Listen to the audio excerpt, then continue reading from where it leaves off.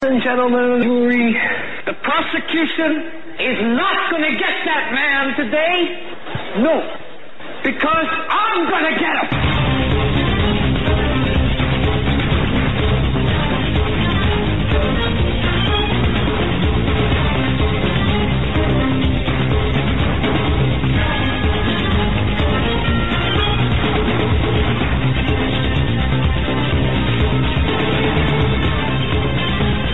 This edition of the Hagmann Report. It is Monday, October 9th, 2017. I want to welcome everyone to our program. Thank you so much for listening, tuning in to our flagship program, the Hagmann Report. Of course, we've got 5 hours of programming per day. I have 9 to 10 Eastern Time, the Doug Hagmann Show, and then 2 to 3, John and Joe.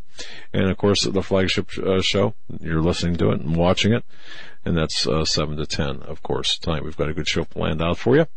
First hour, we're going to be covering some news and analyzing some information that we have. And, of course, hours 2 and 3, we've got guests coming up, including Gregg Jackson in hour 2. And from there, well, just stay tuned. We've got a fantastic lineup for you. And Billy Crone on hour 3, by the way. A couple of things. But you know what? Before we get into, but by the way, I would urge everyone to subscribe to our YouTube channel, if you would please. The reason being is, of course, there are people who have subscribed that have been unsubscribed, and you know how it goes. And there's power in numbers. There's power in numbers, and of course, the Christian conservatives are under assault every day. The conservatives, the moral conservatives, the political conservatives, we are under assault every single day. And that would help us out by you subscribing to our YouTube channel, as well as our social networking feed. We're going to be doing more and more on our social networking feed, kind of not feeding the beast, but using the beast's own tools in an information war against them. So that's kind of what we're going to be doing there. Before we get into the show, Joe, I just want to, of course, traditionally, from our mailbag. What do you think? Absolutely. That I just want to keep, not right now. Only because there's some, I mean, it's good to go, but it's not, well, and folks will see this later. Yeah. Okay, so from the mailbag, and I want to thank everyone who sends us both emails and, hard copy, postal mail. We read everything. In fact, it's got a chain of custody, shall we say, and we really appreciate your kind words and, of course, your support. But so from the mailbag, this from Bev B, and I remember meeting Bev B. I believe it was and she's from Dublin, Ohio. All right, but I remember meeting Bev B. She writes, now this goes back to July. And the reason I pulled this one out is because I should have done this, actually July 30th. I should have done this a while back. And she writes, thanks for keeping the public informed. I would have lost all hope for the years I've been fighting myself to wake up my family. You have the same outrage for what the, quote, progressives have done to this country. Stay healthy, stay alert, and God bless you and this country. With sincere appreciation, Bev B. Thank you, Bev B. And thank you so much for this does really make a difference to us. This I found extremely, I just really laughed. This tickled me. I don't know if you can see this card. It's it's actually from Trader Joe's, and it says Super Sleuth Detective Agency, and it's got it's kind of a cartoon about a PI agency, and this, of course, is from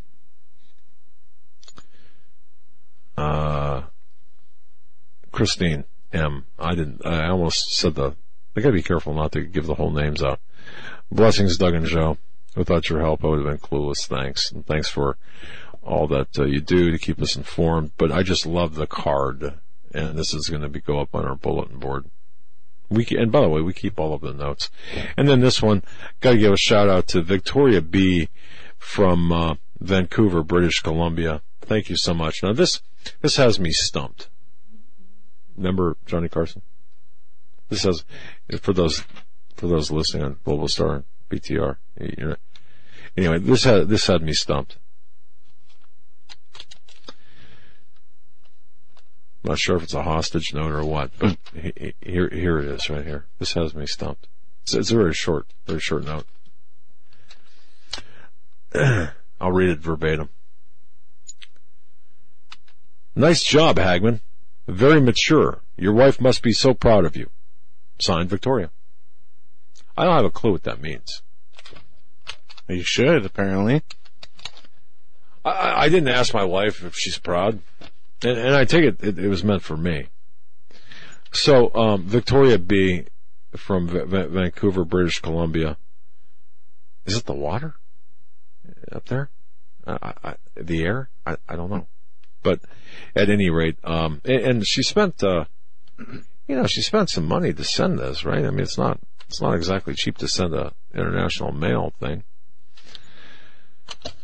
But, please send a clarification too. Anyway, so I thought that was rather funny. And of course, we have a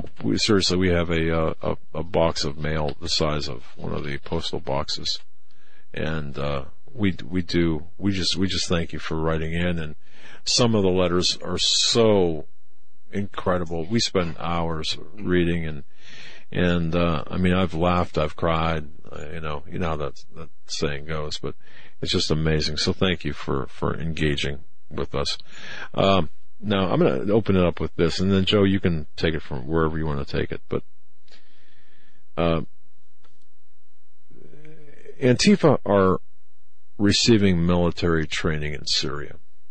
Okay, now I've got this on, and I'm going somewhere with this. I mentioned this during my morning show this morning.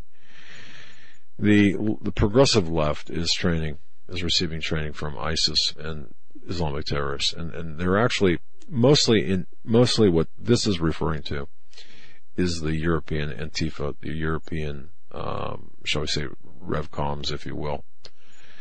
But having said that, there are members, according to some FBI reports that you're not going to see, where Antifa members here in the United States are actually going to Europe and then crossing the Syrian border to receive military training from members of ISIS. And you're going to find this happening more and more. And this, now, again, primarily you're looking at the so-called anti-fascism/fascism movement in Europe, but it's beginning to trend here in the United States. And I do believe you're going to see more and more of this and hear more and more about this. In fact, I think InfoWars reported on this. In fact, Prison Planet reported on this, where security agencies are concerned that the Antifa members will in fact continue their revolution at home once they return. And in fact, that is what what is suggested. Something to think about too, and I want to mention this very, very, very, very quickly. You know, Joe, you like the NFL. People, well, at one point liked the NFL, and many people like football. You know, the kneeling, the players kneeling. Okay, now consider this, and of course, Vice President Pence walking out on a football game this past weekend. And if I can jump in, because I know what people are saying. I've seen reports that, this was some kind of setup, that he went there in order to walk out. And I've been following the NFL closely, and I say closely, I mean more so than the last few years. And part of that is watching, the players kneel on these different events and seeing the reporting. And two, they obviously in the beginning of the game just like to show different people that are there. And from what I can tell, Pence has been in quite a few games, especially lately. So this is not out of an odd behavior type thing for him. He attends these on a regular basis. Yeah, it's not out of character. No, it's not. Well, I just want to make it clear, in my personal opinion, that this kneeling and whatever the objection would be during the national anthem has nothing to do with racism, but this is really giving a big middle finger to the President of the United States. That's what this is all about. It's a big middle finger to President Donald Trump. It's a big middle finger to white America. And it's really intellectual and moral condescension and cowardice, in my view. You look at the NFL owners, and you look at the players. Owning a football team, a pro football team, is a cash cow. Taxpayers subsidize the game. Mm-hmm. All right. Think about this. Yeah. In fact, there are 12 stadiums in the United States, including the one in Buffalo. The taxpayers paid for, and the owners actually made money off of the building of the stadiums. And they've got the nerve to charge the average American, to charge anyone who can afford a ticket. It costs, on average, a family for anywhere between $400 and $500 to attend a football game. Yeah, and the reason, and Eric, correct me if I'm wrong, the reason that they started doing these tax deals with the city and the stadiums is because back in the 90s and before that, you had teams that would want to move out of the stadiums. One of the more well-known ones was the Cleveland Browns. In the late 90s, went to the Baltimore and became the Baltimore Ravens. And I believe the cities wanted these contracts with their teams, so a way to do it was to put taxpayer money up and have the city own the stadiums. Was a way to try to keep the owners there. I believe that's right. Part of it. And I think that's true. Or that's been the excuse. That's been the excuse, indeed. Well, the NFL right now, the owners are making a ton of money. Consider that the average seat, and I'm talking about the nosebleed seat. The nosebleed seats are $85 for the average seat. Beer, $10. Parking is around $30 on average. So you're looking at right there, $150 approximately just to attend a game. And you've got the nerve of these elite players giving the middle finger to our president, our country, and everything it stands for. And I'm tired of the Christian. By the way, I'm very, very tired. If you are a Christian out there and you say, well, this is, the flag is idol worship. Okay. Get over yourself. All right. In my view, you've got there's something not firing right if that's how you think. It's about respect. It's not about idol worship. It's about simple respect. Apparently your mommy and daddy didn't teach you right when you were growing up. But having said that, and yeah, I'm talking to the Christian out there who's saying, well, we shouldn't idol, we shouldn't worship the flag. No one's worshiping the flag. Anyway, it just gets me, because sometimes I believe Christians were our own worst enemies sometimes, and conservatives too. But consider this about the NFL, and then we can go wherever. 70% of the capital costs of the NFL stadiums are paid for by the taxpayers. And as I said, a dozen stadiums across the country have actually made money for the owners, paid for by the taxpayers. Let me just example. Paul Allen, Seattle Seahawks owner, co-founder of Microsoft with Bill Gates. He's one of the world's richest men. Washington State residents, the taxpayers, paid $390 million of the $560 million it cost to build the stadium. Plus, he's making a ton of money on the back end of that. Minnesota Vikings owner is $506 million that he received from the taxpayers of Minnesota. New Orleans, the Mercedes-Benz Stadium, Tom Benson. You know how much he got for that stadium? $1 billion. $1 billion. That's what you and I pay. Well, the taxpayers pay, assuming you're a taxpayer. And then you've got the so-called conservative Bobby Jindal, or Bobby Jindal, depending on where you're from.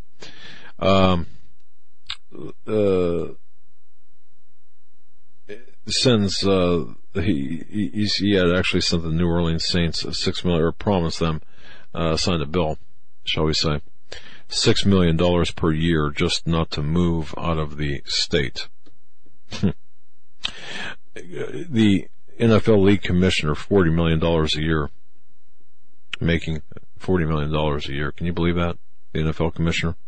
Now, it's not the fact that we're against making a profit. It's the fact that the tax subsidies are an issue here. Now, one more thing. You want to talk about the kneelers, the so-called kneelers in the NFL. Let's look at them for a moment. And if you go to a website called NFLarrest.com, it will tell you that since the year 2000, the NFL players, the people who are disrespecting the flag and the anthem and the country and giving the middle finger to the president, of the players since 2000, 218 have been arrested and convicted of DUI. Another 100 on drug violations, 98 drug crimes, that is. Another 98 convicted of domestic violence. There were 74 convictions for assaults, 44 disorderly conduct, and 34 gun violations since the year 2000. And those, of course, are the people who are giving the middle finger to not just white America, but specifically to the President of the United States. And that, to me, is a sin. Now, real quick, and then I want to just mention Las Vegas. Joe, there was on Wednesday, there was and I caught this, and I mentioned this morning. I just want to mention this again. I don't know how this kind of flew under my radar for a couple of days, but it was last week when Sheriff Joseph Lombardo had a press conference. There was a question asked of him. And the question was, do you think that this was all accomplished on his own, meaning the shooter in Las Vegas?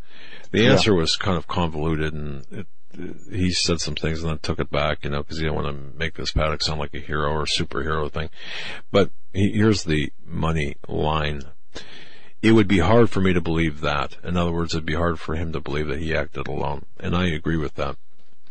The Las Vegas Metropolitan Police Department, they know the motive behind the attacks. They know that he didn't act alone. They know that there is a conspiracy by its very definition involved in this.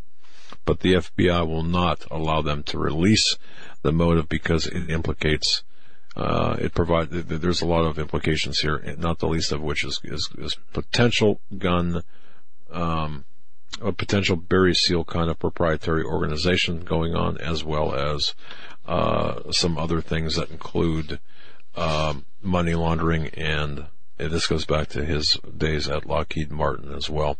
And if you think that he made his millions off playing video poker, you get another thing coming. Where's the best place to launder money? Of course, it's a casino. And also, by the way, I'm not going to repeat this, Joe. I decided not to. I did go over, I believe I did, either was on I was on KFAQ this morning with Pat Campbell. Well, you know what? Here are the facts that we know, and then you take it from here.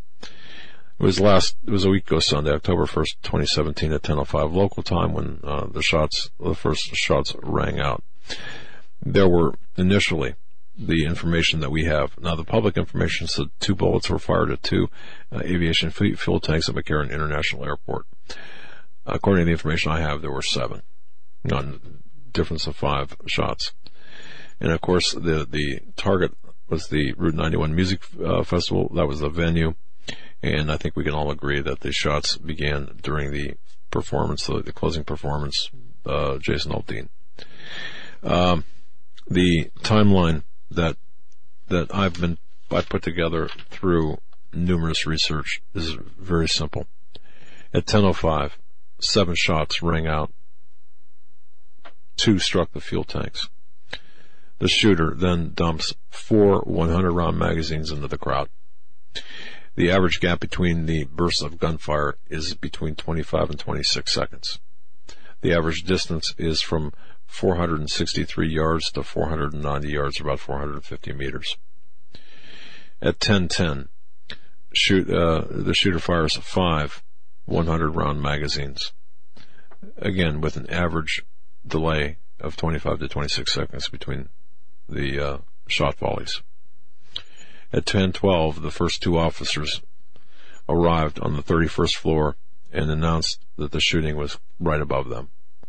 So you're looking at a 7-minute response time from the first shot to the police arrival on the floor below. And just to add to your timeline, because there was a news conference that was given just about an hour and 20 minutes ago by the Las Vegas Sheriff's Department, which they give a new timeline for the security guard. They say 6 minutes before Stephen Paddock opened fire on the crowd is when the security guard was shot. All right. So I mean, that's an interesting. Wait a second. Okay, say that again, because I want to add this into the timeline here. With the press conference the Las Vegas Sheriff's Department gave today, they're saying that 6 minutes before Paddock opened fire on concert goers in Las Vegas is when he shot the security guard. So the security guard was 9:55 local time. Right. So 6 minutes before anything happened. Right. Yep. Okay. The security guard. And this is according to Joseph Lombardo? Yep. And he said that the security guard was responding to a door alarm initially believed to be Paddock's, but was not his door. Right. But it could have been the adjoining room. I've got an issue with that. I've got a number of issues with respect to that. All right. And then they updated the escape plan. We do not know whether he planned to cause harm outside of the Mandalay Bay in response to an update on the escape plan. Okay, last week I was, and just to fill you in and everyone else in, last week I was told that that was not a suicide note, which of course that came out today or yesterday or over the weekend, that it was supposedly the trajectories of the gun, of the bullets. That might very well be, but I've received information that there was documentation taken there from that room that included both ISIS style, not ISIS stamped, this is from ISIS, but ISIS Islamic literature, whether or not that had anything to do with the calculations, whether it was, the calculations were ISIS inspired, because we know that they've published calculations such as that before, ISIS has, or the Islamic terrorists. We know that through the Al-Batar publications, as well as Inspire magazine and other Islamic publications. So we know that to be true. But in addition to that, some of the doodlings, drawings, whatever you want to call them, were some pretty elaborate escape plans as well.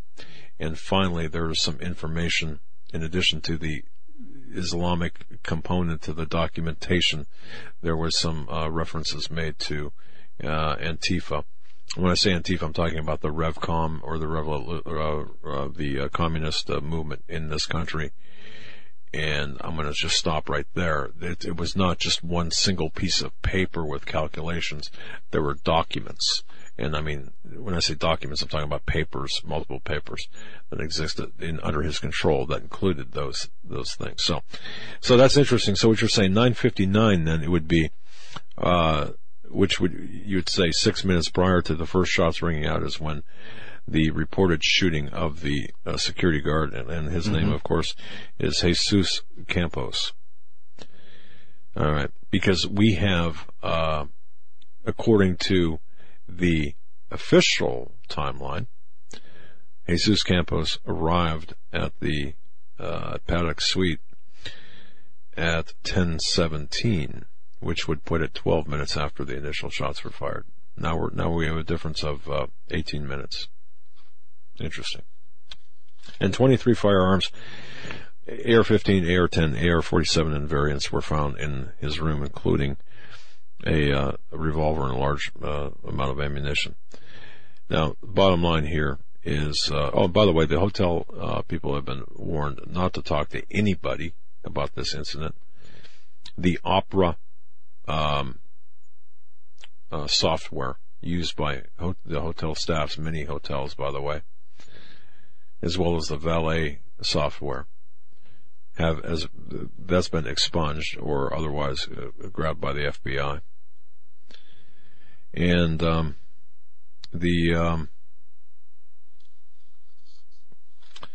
It's based on information, again, there was a pallet, if you will. Imagine one of the carts used by the bell carts, filled with the servers with surveillance equipment or surveillance pieces, as well as the surveillance storage taken from the Mandalay Bay Hotel. So there you have it. Oh, and one last thing, and I want to give a shout out to Alicia Powell. And she was on with you folks last week. The Department of Justice wants records of Seth Rich murder released. Did you talk to Alicia about that last week? Because this appears on the WorldNet Daily. No, we didn't. This I found very interesting. Because all of this overlaps, I believe, not necessarily the shooting in and of itself, but when you're looking at the Department of Justice, the FBI, their activities and such, there's the same people within the Department of Justice who have covered up Fast and Furious, for example, are still there and covering up even Vegas to some extent. But the DOJ, in this case, wants the records of Seth Rich murder released, but getting fought by who?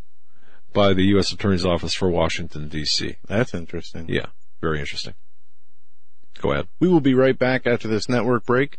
Don't go anywhere. This is the Monday, October 9th, 2017 edition of Hagmann Report. We'll be right back with one more segment of news and current events, followed by Gregg Jackson in hour number 2 and Pastor Billy Crone in hour 3. Stay tuned.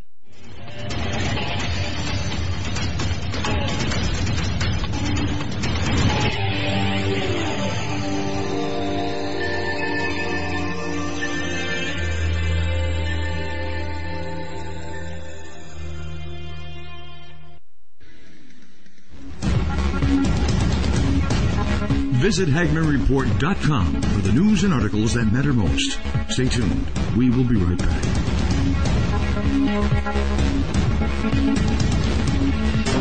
In a thrilling series of novels, T.C. Joseph takes us into the lives of 3 families who struggle to maintain normal lives in a world where conspiracy theory and Bible prophecy collide. T.C. Joseph's viewpoint of alternative history and understanding of prophetic events will change your view of the world and the events on our horizon. Kirkus Review states, readers of end times fiction will be hard-pressed to find it done more intriguingly than this. Extremely readable and fast-paced. Blue Wink Reviews boldly states, fans of Tim LaHaye's Left Behind series and Tom Perrotta's The Leftovers will find this thought-provoking series absolutely riveting. Order your copies of T.C. Joseph's This Generation series from Amazon.com. Book 1, Precipice. Book 2, Pentecost. And Book 3, Penance. In these uncertain times, it makes sense to have a sustainable backup method to cook food and boil water. If your current plan includes using a fuel-burning stove or cooking over an open fire, then there's a much better way. The Minuteman Rocket Stove is a biomass-burning cooking stove that only requires small quantities of sticks and twigs for fuel. The Minuteman Stove is easy to use, smokeless, portable, powerful, and sustainable. For the finest in survival cooking stoves and fire starters made right here in the USA, go to MinutemanStove.com. That's MinutemanStove.com. You may never look at your city, town, or its people the same way ever again. Stained by Blood, a murder investigation based upon a true story by private investigator Douglas J. Hagmann. Using the character Mark Stiles, Hagmann takes you on a journey behind the scenes where the homicide becomes a secondary to an underworld of satanic ritual abuse, child abduction, and even mind-controlled experimentation. A world dismissed as conspiracy by those who want to keep its secrets hidden, exposing the dangers, denials, and deceptions. For 5 years, a brutal killer remained on the loose, free to kill again. As Mark struggles to navigate the maze of bizarre twists and untangle a web of deeply hidden secrets kept by some of the most powerful and influential people in his community and beyond. Stained by Blood. Order your copy of this engaging novel today at HagmannandHagmann.com and click on the link. Stained by Blood.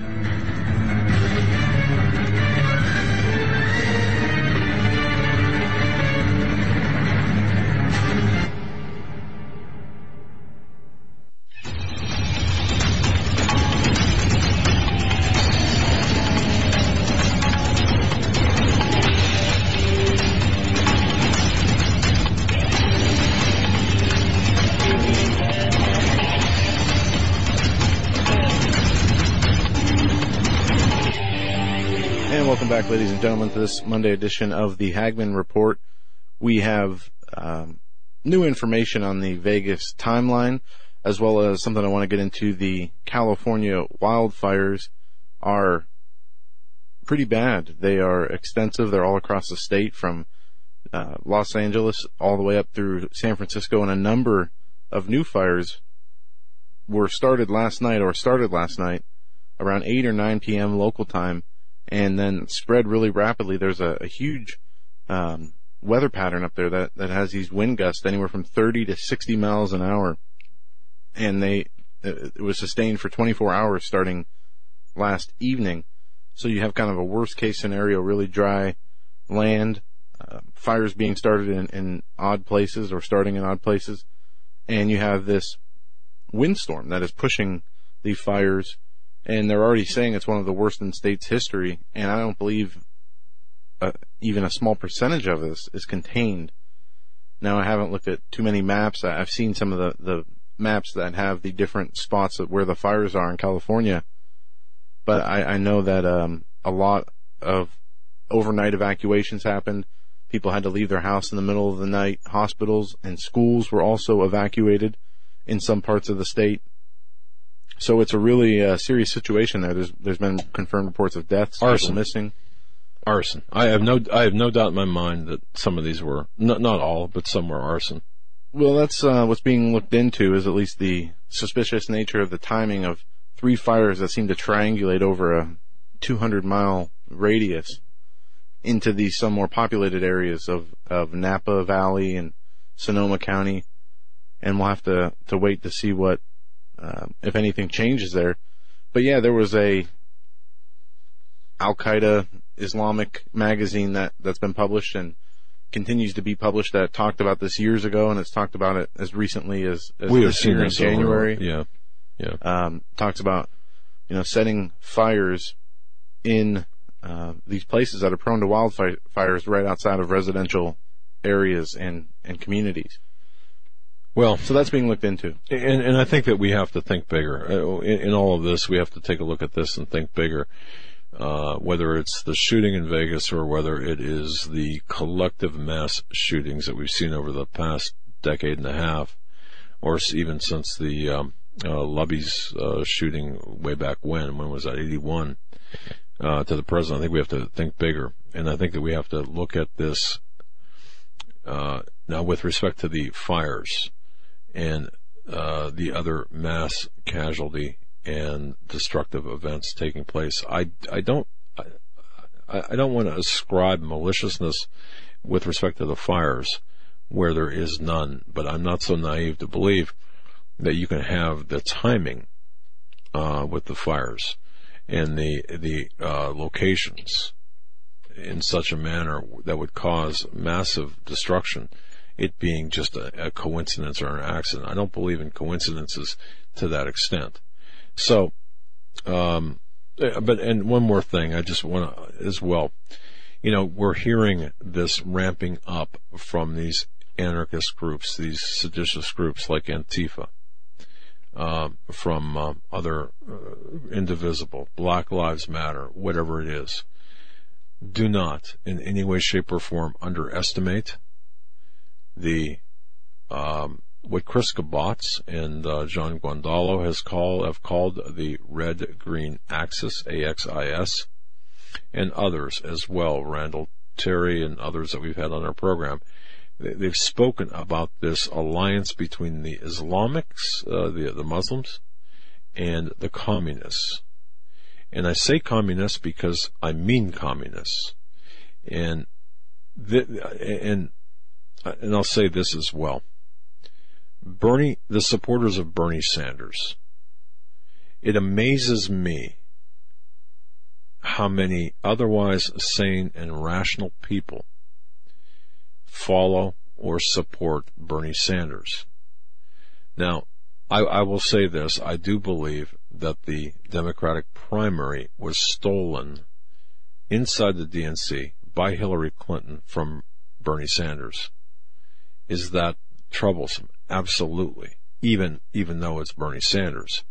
The fact that our sacrosanct election process was that was done within the election process by the Clintonites and the DNC and Debbie Wasserman Schultz. But to me, and Joe, kick in on this, anyone who says that they are followers of Bernie Sanders, an avowed socialist, I have a problem with that. How in the world can you live and work and exist in a representative republic called the United States of America under the United States Constitution and support a socialist or a communist in the form of Hillary Clinton? I want to ask you that. How is that possible? I don't know. I want to go back to something you talked about earlier, because we talked about this off air a few months ago. Yes. The Antifa training in Syria. Yes. And John, correct me if I'm wrong, but I believe Brandon House reported on Antifa training in Venezuela. Yes. Oh, yes. About 3 weeks to a month ago on our show. And I saw over the summer. We have to pull that soundbite out. Some of the videos of what they were talking about with Syria. And I don't know, I mean, I'd have to see more evidence. I don't know what you saw, and I don't know what Brandon saw, but I believe that there is the possibility that this is going on. It does seem a little far-fetched, but at the same time, nothing's out of the realm of possibilities with the people and the funding behind. This comes from FBI federal sources within the FBI, and this goes to, and Joe, to answer your question, this goes from the rank and file of the FBI agents directly to people like Randall Terry. And there's documentation that exists, and under the Holder and Lynch Department of Justice, this was actually held back from.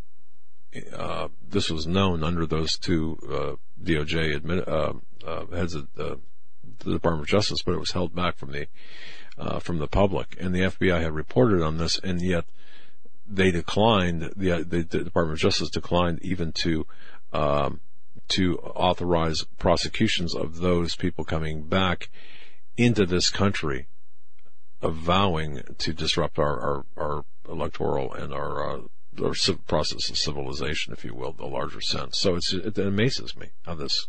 It's just, I'm amazed, but I don't know if that answers your question. But it's the FBI. The FBI keeps track. Look, the FBI keeps track of everything. And by the way, the Paddock. It's in the news where let me ask you this: if you were to ask the average person on the street how many financial transactions did Paddock send over via a casino, wire transfers or transfers via the casino, what would it be? How many have we heard? Well, we've only heard about the most recent one, the $127,000 transfer to the Philippines to the Mary Lou Danley. He's conducted at a minimum 200 such transfers, not necessarily of that amount, but the FinCEN unit, the Financial Crimes Unit, looking into upwards of 200 suspicious activity reports. 200. And again, this is not done by video poker. I saw that number somewhere else in a report or open source. It was about it was over 200 reports of Steve Paddock at the casino or in the casino.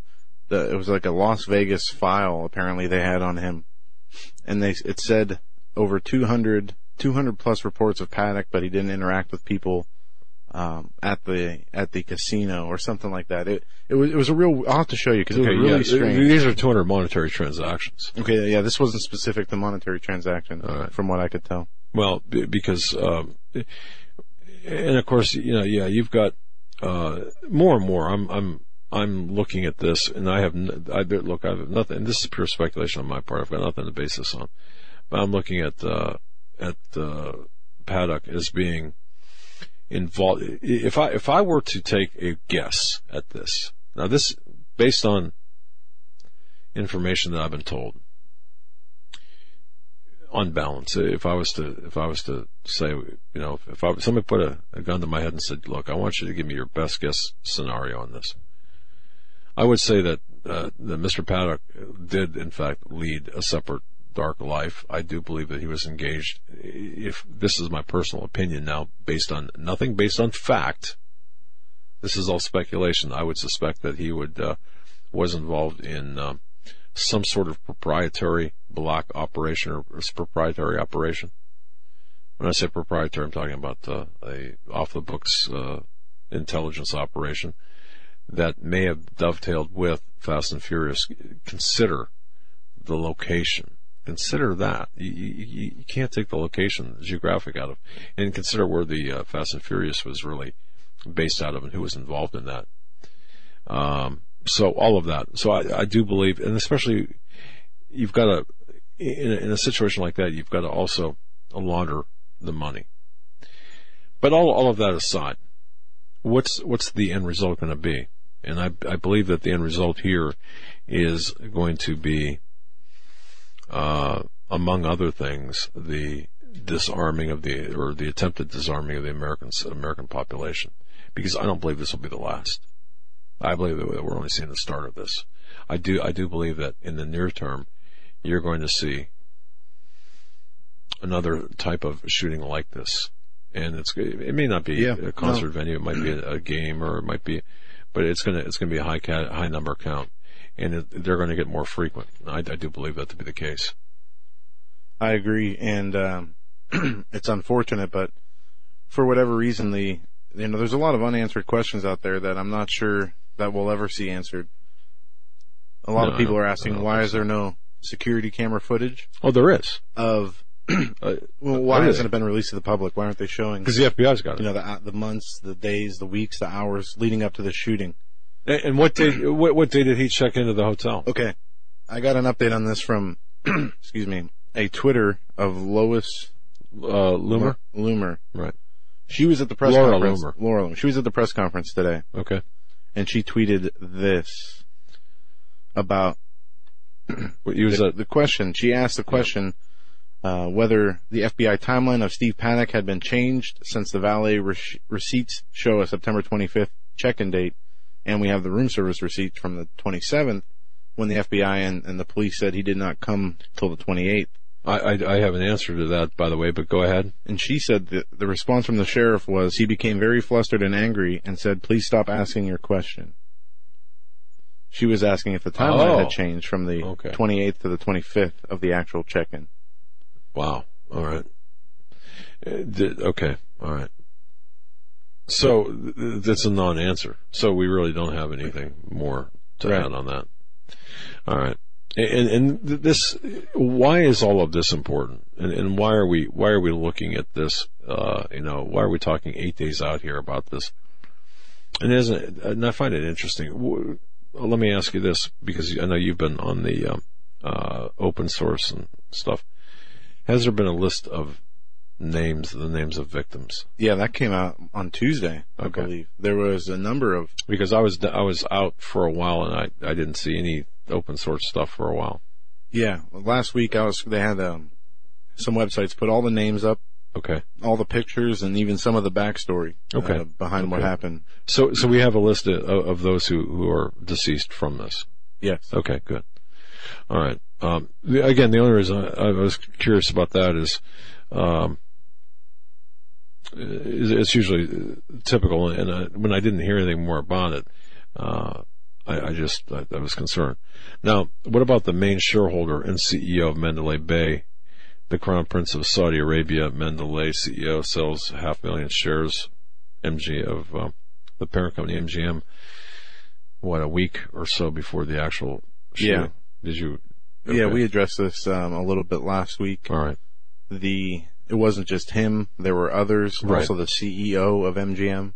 Three separate times. Right. Sold stock between July and September. Correct. July 31st. The most being his last transaction was like $8 million worth, leaving him only about 20% of the stock he had in MGM left. Correct.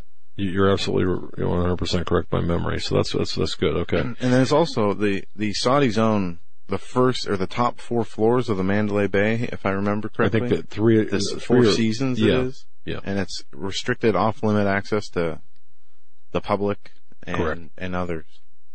And I find that rather interesting. Look, it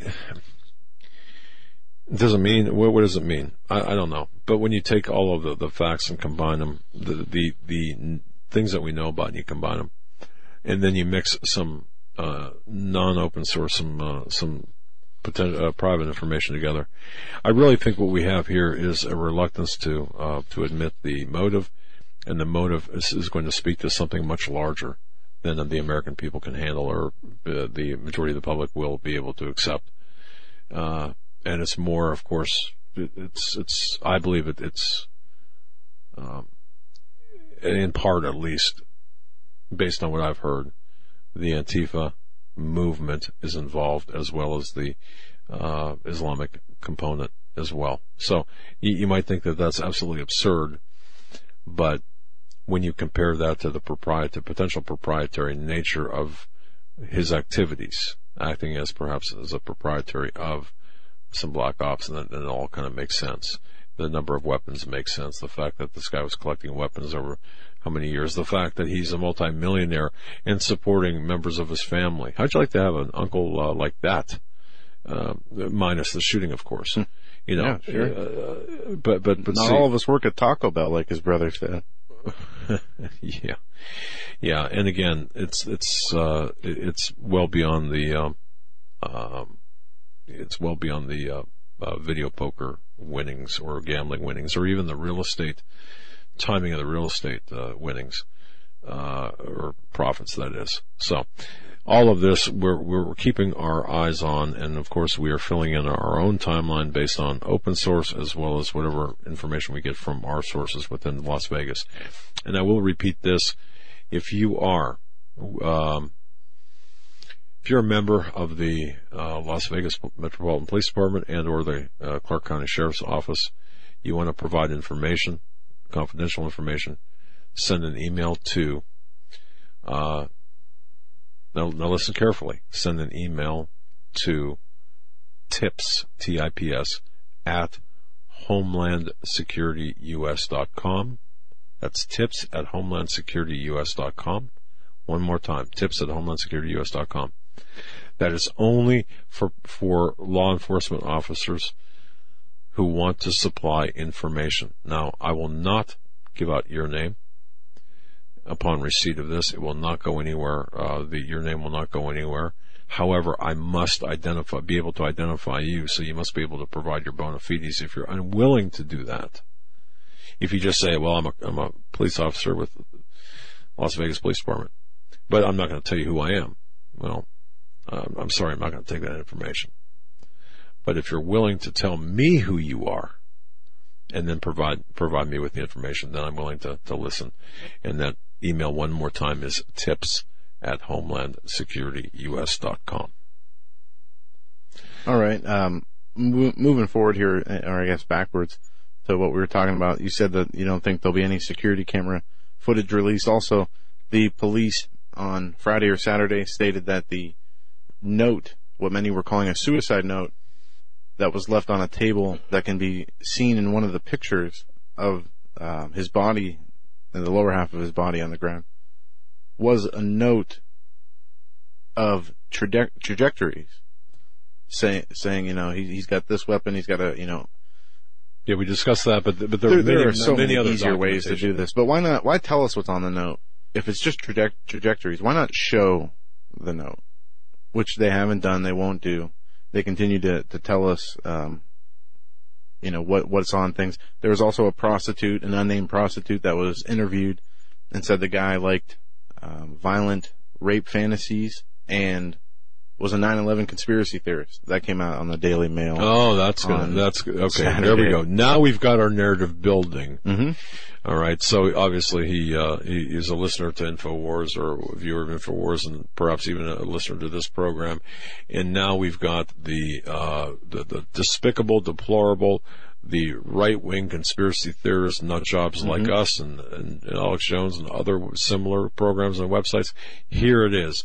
And of course, this will speak to the censorship of programs like this, and this will also speak to, of course, the gun control lobby or the gun aspect as well. So now there it is. It's building, and I wouldn't look tomorrow. But I'm telling you, the documentation, in addition to the trajectories, I can guarantee you there was ISIS related and Antifa related, and I'm talking broadly, found in his control, under his control, and that's. Well, yeah, and I want to get into that again here in a minute. Also on Saturday, we heard reports and saw the room service receipt where it said number of guests 2, the date, September 27th, who the room registered to, Stephen Paddock, where a number of food items were ordered totaling almost $90.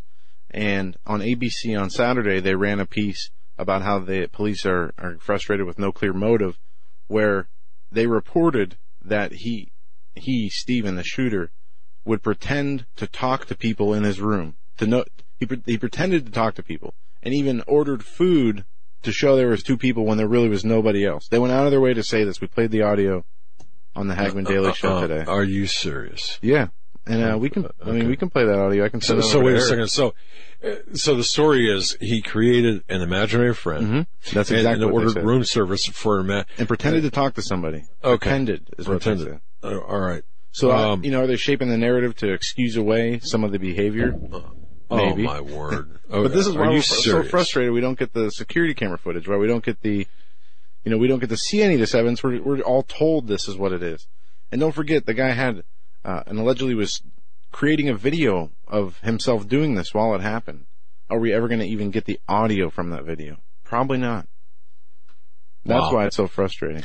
And it's difficult to even know who to believe. And look, I've been sent very, and thank you, the listeners, for sending me the photographs of his body. One from the waist up, one from the waist down. Of course, with him reportedly committing suicide with a gun. From a forensic point of view, there's a big deal about the shell casings not having blood, not being covered in blood. Well, they wouldn't be, because blood would wick on the carpet underneath the shell casings, and the if authentic, the one picture of him from the waist up, if that was him, if that was an authentic image, and that was verified by the LVMPD. I wouldn't have a problem with that, just based on that one picture. You'd need more, but just on that one picture alone, being a self-inflicted gunshot wound, through the mouth, perhaps, given the exit wound on the back, and of course the pooling of the blood and congealing of the blood. So from at least my training and from a forensic point of view, I don't have a problem with that image as being what they say it is. Now, as far as it being what they say it is, I don't know. Can I authenticate it? No. It hasn't been authenticated? No. Has anyone said, oh yeah, that I took that, I'm the crime scene photographer, I took that photograph, and that did come from the LVPD and it was leaked? Well, we haven't seen that, but it's not inconsistent, at least. So those people are saying, well, that it's inconsistent with the suicide based on certain observations, even the position of the gun. I wouldn't read too much into that, given the fact the revolver, given the fact that, at least from the picture I saw, given the fact that it's very possible that upon a response, the police officer might have kicked the gun away, or that's just where it landed. I don't know, because you don't know what's in the background or in the foreground. It's a very cropped picture, so I wouldn't even guess difficult to tell. The officers, it's usually standard operating procedure, dead or alive or indifferent, to move the weapon away, just in case, just as a precaution. Right. I also wanted to ask you this: seeing that we have a lack of information about the motive and other areas of the crime, why haven't we seen an explanation from, we'll say, the coroner, saying, this many people were shot with this caliber versus that caliber, accounting of the shells in the room? Well, I thought we'd get that with the body, with the listing of the bodies or listing of the deaths. Right, we did not see that. That's kind of what I was looking for, that package of information that you usually get. So, do you expect that information to still come out at some point? Oh, I think it will. Yeah, I think it would have to. And I really don't see any no matter what the end game objective is of the people that have a chokehold on the information, I don't see that information being of any value or significance being maintained. No, but it would definitely be interesting to. I mean, you'd imagine of all the facts they can establish, that they would, secure and get out the ones that they can and they know. Maybe this is like what you say, the fact that the FBI came in, and from what I understand, even the local FBI chief was taken off the case right away, and it was given to, Washington, D.C. types. And I think that's highly suspicious when that happens, when you have this usurping of a SAC, of a local field office, of an FBI field office, and it goes to D.C. One could say, well, given the scope and the magnitude of the event, that's possible. But even that chain of command, to me, seems a little bit cumbersome. And why would somebody like McCabe be put in that position to oversee that directly? That, to me, doesn't seem a proper use of the time. That's just my view. No, and there's still a lot of unanswered questions, that we'll continue to look at and report as the information is forthcoming. Up next, we have coming on Gregg Jackson, GreggJackson.com, Gregg, GreggJackson.com. He's going to come on with us and give us his perspective on a number of issues, and then Pastor Billy Crone in hour number 3. He's actually from Las Vegas, and we're going to get into some interesting areas with him too. Don't go anywhere. We'll be right back after this network break.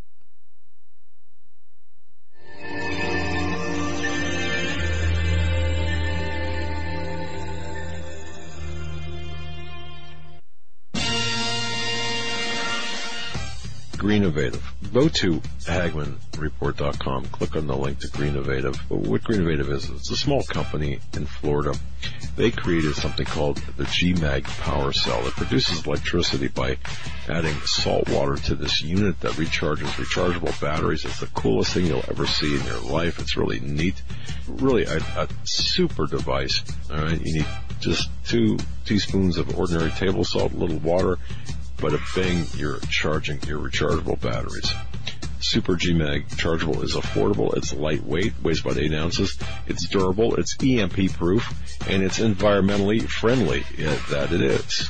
It'll provide safe and convenient power for recharging 6 AA batteries off the grid when other power sources aren't available, anywhere, anytime, in any weather, day or night. Go to greennovative.com. That's greennovative.com. Folks, in these uncertain times, it just makes sense to have a sustainable backup method for accomplishing one of life's most important tasks, and that's preparing food. This is the way to go. There is nothing better than a Minuteman rocket stove from MinutemanStove.com. We all need a way to cook and a method to process water. I mean, think about it. Think about the many things that could happen to you. A Minuteman rocket stove can provide your family or group the perfect solution. It's small, lightweight, wood-burning, and every bit as powerful as a kitchen stove. It's smokeless, fully self-contained for clean storage and transport. Because it's so efficient, it cuts down on your wood gathering and processing chores to a tenth what would be required if cooking the old-fashioned way over an open fire. So don't rely on gas or fuel stoves. Prepare your family, prepare for yourself. Order a Minuteman rocket stove today. It's going to make bad times much better. Folks, MinutemanStove.com, MinutemanStove.com. Need I say more?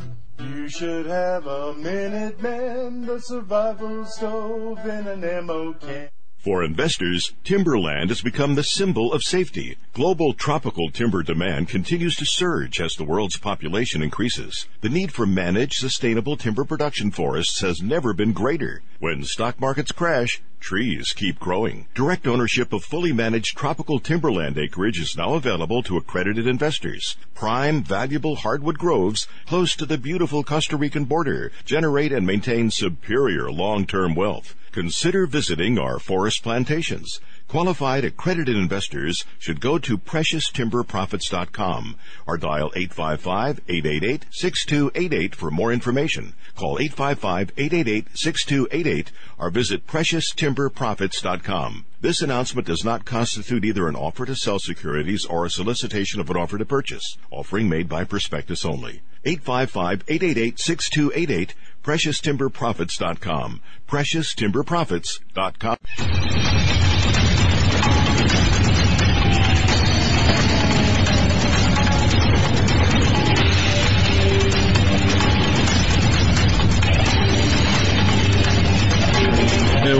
this edition of the Hagmann Report. Doug Hagmann, Joe Hagmann, America's premier father-son investigative reporting team, coming to you live. 3 venues, Global Star Radio Network, also the fine folks at Blog Talk Radio, that's BTR, and of course on YouTube Live.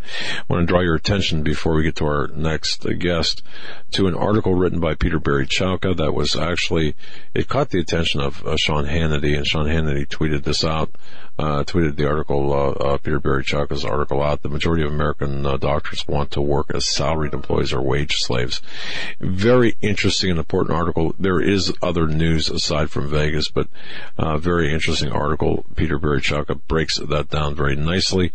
And of course, America's favorite doctor there, that would be Robert Young, Marcus Welby, in his 70s attire there, shall we say. Now that's Peter Barry Chowka. I would urge everyone to go to HagmannReport.com and really tweet that out. That's the majority of American doctors want to work as salaried employees or wage slaves. Interesting indeed. And I want to thank Sean Hannity for also taking notice of that. Of course, it is because of the fine work done by Mr. Chowka and fine writing done by him that gets the national attention that it deserves. So, there you go. We have Gregg Jackson coming on in just a few moments. Again, there are massive wildfires in California. We have, how many folks are familiar with the Doctor of Common Sense on YouTube? From what I read today, apparently his whole YouTube channel was deleted, and that's got to raise some concerns for other YouTubers out there who have things to say that get demonetized, that are videos are banned and whatnot for the content. And this is not the first time we've heard this happening, of other YouTube channels being shut down. Doctor of Common Sense, what was the subject matter that he was discussing? Well, the latest was Las Vegas, but his whole channel was erased. Yeah, I know. And so, that's going to happen. And we've got, let me tell you, we have, thanks to your support, we have everything backed up. All of our shows backed up in video form. Thanks to your support, because that's a lot of time, a lot of effort, a lot of energy, a lot of hardware, and some software and such. So, but yeah, it's going to happen. It's Twitter banned. My goodness, Representative Marsha Blackburn. Thank you very much. I was trying to think.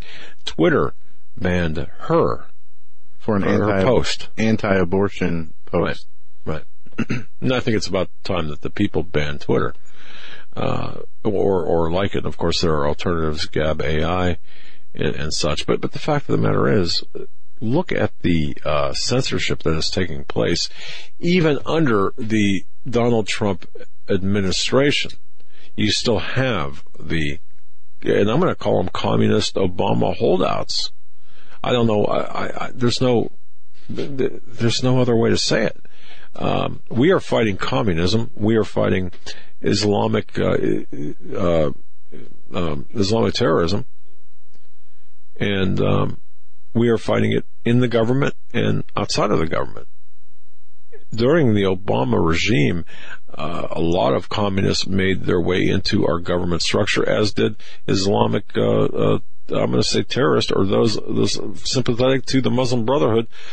Again, the terrorist organization. So you're going to see this happen more and more. The YouTube sites going down, completely wiped out. Facebook sites, the punks at Silicon Valley, playing God and playing censor to what can and can't be said. And that's, to me, that's, you talk about fascism. Who are the fascists here? They're the fascists. It's okay if we agree with what you say, you can go ahead and use our platform. If you don't agree, then you're done. You're gone. That's it. It's over. Yeah, very startling. We have with us our guest, Mr. Gregg Jackson. GreggJackson.com is the website. GREGG Jackson.com. And Gregg, I'm being told we have your audio, but you need to turn your video on so we can get you on video. If people want to see your handsome face. How's that? Can you see me, guys? Let's see. Eric's giving us the nod. So yeah, looks good. There you are. I can't see you guys. No, you're not going to be able to see us. We've got an issue with the loop back. We're working on the loop back. We need to buy another piece of equipment, believe it or not, in addition to the 100,000 pounds of equipment we've got over there. So that's that. But you driving somewhere, Greg? Is that? I'm in my makeshift studio. I'm in my makeshift studio right now, Doug. Oh, all right. I didn't know if from where I've spoken with you hundreds and hundreds of times. Well, that's good. Where's Gunner? Is Gunner with you? Good to hear your voice. Gunner's at home. Yeah, okay. I'm kind of on the road en route, and this is the quietest, best place to talk to you. So forgive the makeshift studio. You know, I got to tell you, Greg, I did a whole Coast to Coast AM interview. From my vehicle, and I was sitting in New Jersey, and it was 1:00 in the morning, and it was Hoboken, New Jersey, of all places, and I did just like you're doing it, except without the video. Great minds think alike. That's right, brother. You do what you got to do. You got to be resourceful. Yeah, right? Yeah, exactly. Well, it's good to have you. It's good to have you, and it's been a while. Where on earth do we start? You've got a new book out. You've got so many things to talk about. But, of course, we were talking about Las Vegas this last hour, primarily the wildfires taking place. You got so much going on. You've got the NFL national anthem flag, the middle finger to the presidency of the United States and the president. I mean, where do you want to start, Greg Jackson? Well, I'd like to encourage the listeners because, I think the bottom line, Doug, and we've spoken about this numerous times on your show, is that when you want to know where we are in history, you just go to the scriptures. And clearly, and we talk about, you can go to Romans chapter 1, but 2 Timothy chapter 3 pretty much tells us where we are and what we should be doing. And 2 Timothy, if you just allow me just to go right to the Word, right to Sure. God's Word, the ultimate authority.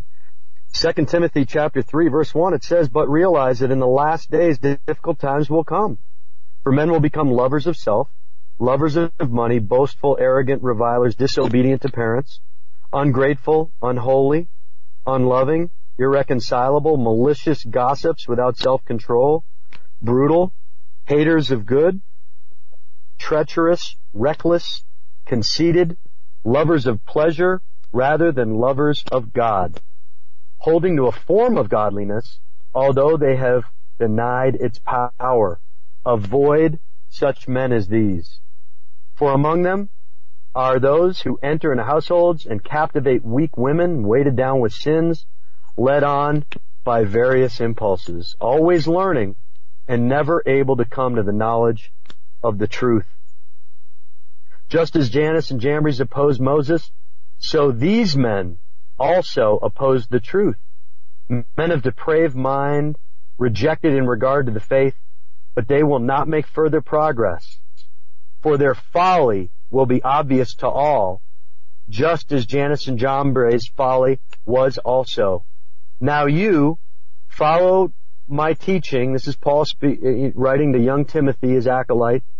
Conduct purpose, faith, patience, love, perseverance, in persecutions and sufferings such as happened to me at Antioch and Iconium and at Lystra, what persecutions I endured, and out of them all the Lord rescued me. Indeed, all who desire to live godly in Christ Jesus will be persecuted. But evil men and impostors will proceed from bad to worse, deceiving and being deceived. You, however, continue in the things you have learned and become convinced of knowing from whom you have learned them, and that from childhood you have known the sacred writings which are able to give you wisdom and that leads to salvation through faith in Christ Jesus. All Scripture is inspired by God and profitable for teaching, for reproof, for correction, for training in righteousness, so that the man of God may be adequate, equipped for every good work. So there it is, the good, the bad, and the ugly, followed up by Paul's just laying it out. He's saying this is what's going to happen in the last days. And it's going to go from bad to worse. False teachers are going to be ubiquitous. They're going to be everywhere. They're going to be on the increase, deceiving. But the good news is that God is going to expose their deeds of wickedness, their unfruitful works of darkness. This is what we see going on right now. So, Doug, if I could just give you a big picture, all the things that you guys just mentioned that you've been doing a great job covering over the past couple of weeks, we know that this is all rooted in Satan. We know that the father of lies is orchestrating all of these events. We know that many of these are false flags or hybrid false flags that are designed to create as much chaos and disorder and unruliness, because this is all Satan can do. He doesn't invent anything new on his own. He just takes what God has created and perverts it. He twists it. He distorts it. And he tries to make as many people as possible deceived. So, and to ultimately to turn them away from God's Word and the Scriptures, and ultimately from a relationship, a saving relationship with God's one and only Son, Jesus Christ, so that they would be forgiven of their sins and receive eternal life in heaven with Him forever. This is Satan's ultimate purpose, to kill, steal, and destroy. So we know that all these things that we're seeing around us primarily are rooted in Satanism, and Satan himself and his demons. And so, what is the answer? Well, Paul says what the answer is, and that's partly what I hope we discuss today, because the good news is that for the born-again believer, these are exciting times that we're living in. I mean, if we focus too much, guys, on, and we should, I mean, we have to expose the unfruitful works of darkness, as the book of Galatians, chapter 5, verse 11, tells us to do as believers. But the good news is that Paul tells us that you, however, he says, continue in these things you have learned and become convinced of, knowing from whom you have learned them. And that's what we have to be about the business of doing, is knowing that God's Word and God's truth will prevail, that God's purposes will prevail, that these wicked deeds of darkness will prevail. And here's what I'm thinking, guys, and I want to get your perspective on this.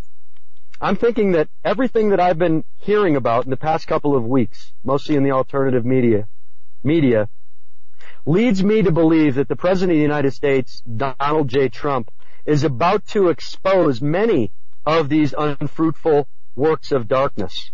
He said in an interview, I don't know if you guys caught it, a few days ago, when asked by a reporter, he said, "This is the calm behind the storm." Did you guys hear that comment?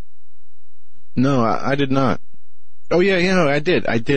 I saw a picture and I saw the report of it. I did not read the whole report, and I saw a quick video snap of him saying it, and you can hear it in the distance because the reporter was not close. What about you, Doug? Yeah, I heard that. Absolutely. The calm before the storm. The calm before the storm. So I'm thinking that the real estate magnate who went from millions of dollars to being a multi-billionaire, designing golf courses all over the world, building really big buildings, creating thousands and thousands of jobs, and becoming president of the United States and beating 16 rhinos in suits, didn't get that way because he's mentally unstable or not the sharpest knife in the drawer, as many people allege. The bottom line is this guy is pretty sharp. Now, am I saying that Donald J. Trump is the Messiah? No, I'm not saying that. But what I am saying is I believe that God is using him for such a time as this, for such a purpose of that we're seeing right now, to expose many of these wicked deeds of darkness. And this is why I believe that the forces in the dark, spiritual forces in the heavenly realms are fighting him with such fervor. And that is because I believe Donald J. Trump is going to expose many of the things that have been hidden for many, many years. Many things that both Republicans and Democrats on the same team have been working to keep hidden for many, many years. I believe that in the coming weeks, I believe the calm before the storm, I believe that the storm that Donald J. Trump is talking about are going to be a multitude of dark truths that have been underneath the radar for a long time that are about to be revealed. And people are going to be shocked. People are going to wake up. God is going to use this, I believe, to allow the people to see the truth. I believe that it's going to be a data dump on Pedagate. I believe that it is going to be files on the Illuminati behind the scenes. I believe that it's going to be Republicans and Democrats' involvement in many of the crimes, including a lot of the false flags that have taken place. I believe that we are going to hear a lot more about Hillary Clinton. I believe that we're going to be hearing about Democrats' very, very high-level corruption, including the death of Seth Rich. I believe that this is what Donald J. Trump is talking about. I believe that Donald J. Trump is a man for such a time as this who is going to expose a lot of things that have been under the radar, that is going to slap people. This is the calm before, this is the storm, I believe, that he is talking about. This is why they want to end his presidency. This is why the doctor of common sense, who you alluded to, Doug, and Joe, who is taken off of YouTube. This is why they're, by the way, he's one of my favorites, and you got to get him on the show if you can. I know John's been trying to. But this is why they are censoring you and Mark Dice and the doctor of common sense and all of these voices. David Seaman, for example, who have been trying to get these crimes against humanity to the forefront. And so they're using, Google, YouTube, Facebook, all of these globalist-backed media organizations and high technology companies to keep these truths from coming out, because they know that if there is a awakening among the people who have been in the dark, and by the way, guys, I'd like to hear from you guys, but I'm seeing it even among my non-believing or skeptical or just secularist friends. They know that something big is not right. I just had somebody tell me now, wow, that's weird. Fires, all these fires started at the same time in Napa and Sonoma. That's kind of strange. What are the odds of that happening? I know you guys alluded to it in the first hour. But guys, that is what I think is taking place right now. What do you guys think? I concur with you 100%. It's interesting you brought up, going back a little ways, it's interesting that you brought up the comment by President Trump. And one could take that comment and apply it to North Korea, perhaps. I think context is everything in this case, but I do believe you're looking at the larger, something much bigger than even North Korea. You're looking at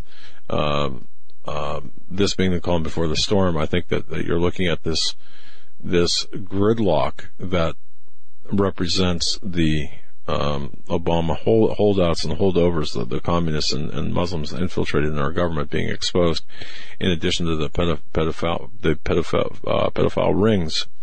And this, by virtue of us talking with people like Craig Sawyer, Melissa Zachariah, and others, Liz Crone, who have the inside tracks on certain things. And we're seeing now some information come out. So yes, you're absolutely correct. And I think that the deeds of darkness will be exposed. But Greg, let me ask you this.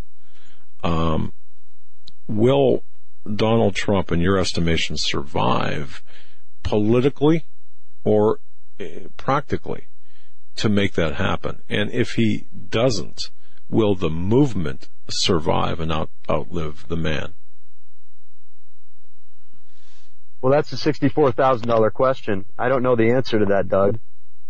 But I do know that that if there is some political leader who can pull it off, it's Donald J. Trump. Because there's one thing that I've seen with Donald J. Trump is that man is fearless. In my estimation, that guy has rocks, if you want to call them, pardon my French, as big as church bells. I mean, he really does. This guy is the most politically incorrect political figure of our time. So if there's anybody who I believe is fearless enough to accomplish this goal, I believe it's Donald J. Trump. And I think that mainly it's going to be contingent upon the body of Christ. Really, because the answer isn't, can Donald J. Trump do it? The question is the church strong enough to support Donald J. Trump? Are we being about our Father's business in our daily activities? Because that's what it comes down to. It's, the Bible says it's not by power nor by might, but by my Spirit, saith the Lord. It's by His Spirit. The Bible says that we wage not against the flesh, but of the powers and principalities in the heavenly realms. And so, as Steve Quayle is fond of saying, there's no political solution to a spiritual problem. And now I think more and more, hopefully, Christians are waking up to the fact that this is a spiritual battle that is being fought in the heavenly realms and being acted out on earth.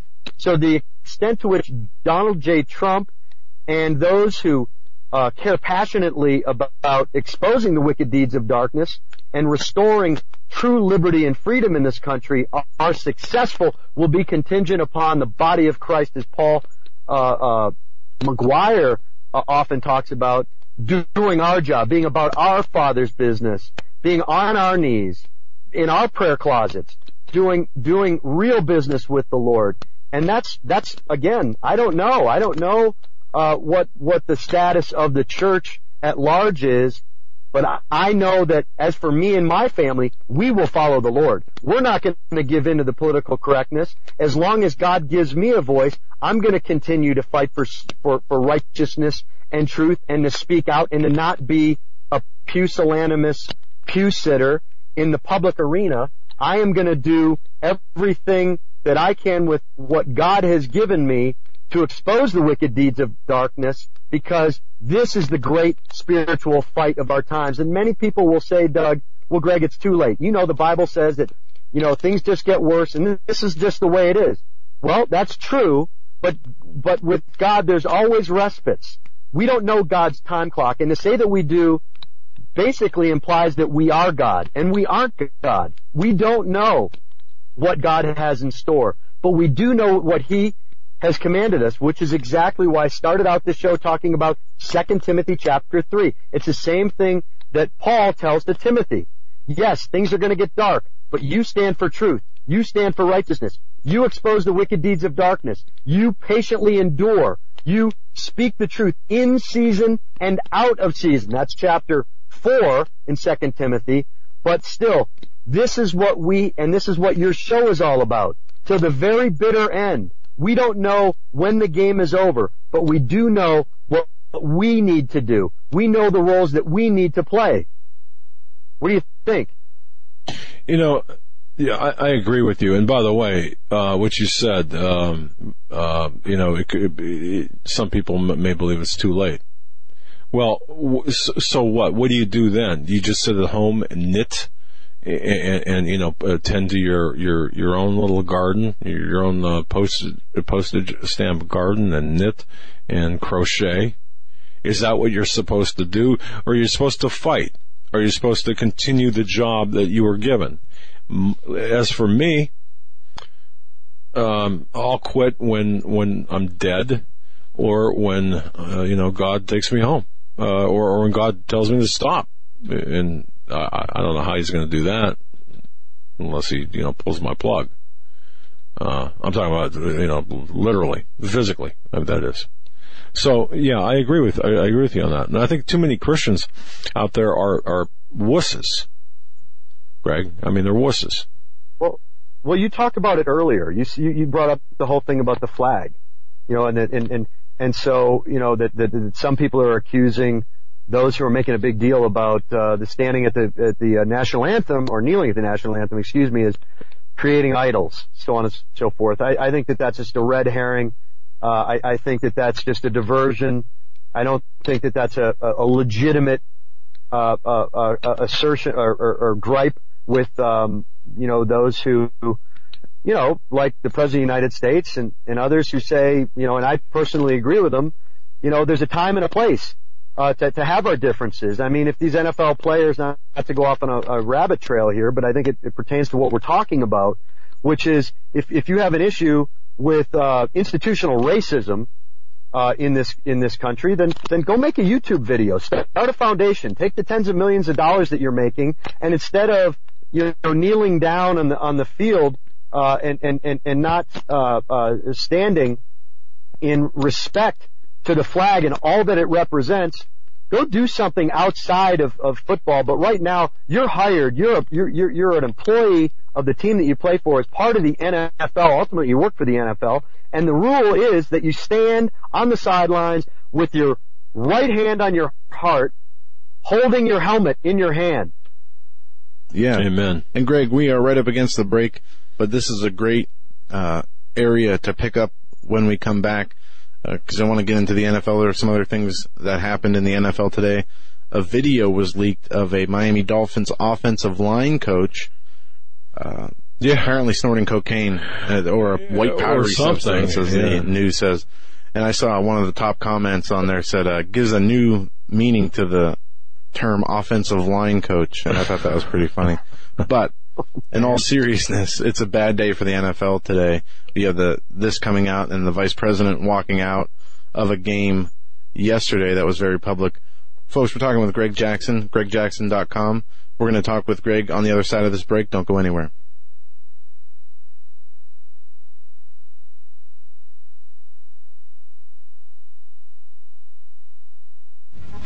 Visit HagmannReport.com for the news and articles that matter most. Stay tuned. We will be right back. Shall be great tribulation, such as was not since the beginning of the world to this time, no, nor ever shall be.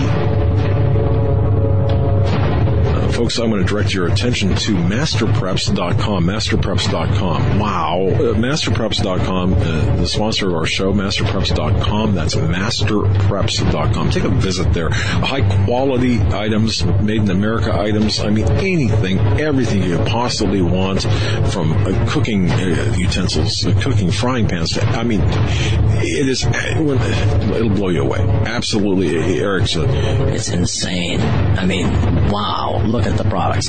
Folks, visit masterpreps.com. Again, welcome to the Hagmann Report family. Masterpreps.com. I mean, wow. It's insane. Masterpreps.com. Are you ready for what comes next? Hi, I'm Grace Gonzalez from Train Close in the Woods. We are an American family-owned company founded and built on skills and knowledge gained from responding to 18 major disasters in the U.S. and around the world. We found that most people don't have enough food and water to survive, let alone any medicinals to save their life. We're offering 25% off our must-have American Heritage Remedies kit. It contains 12 homeopathic remedies, a booklet that goes over everything in your kit, and our brand new book, Major Disasters Lessons Learned. Just enter coupon code Hagmann. In life or a disaster, you must be able to take care of yourself. You may not be a medical doctor, and your grandmother and your great-grandmother probably weren't either, but they still knew how to minister to their family's health issues, and so can you. Check out our American Heritage Remedies kit at www.traincloseinthewoods.com. Your life may depend on it.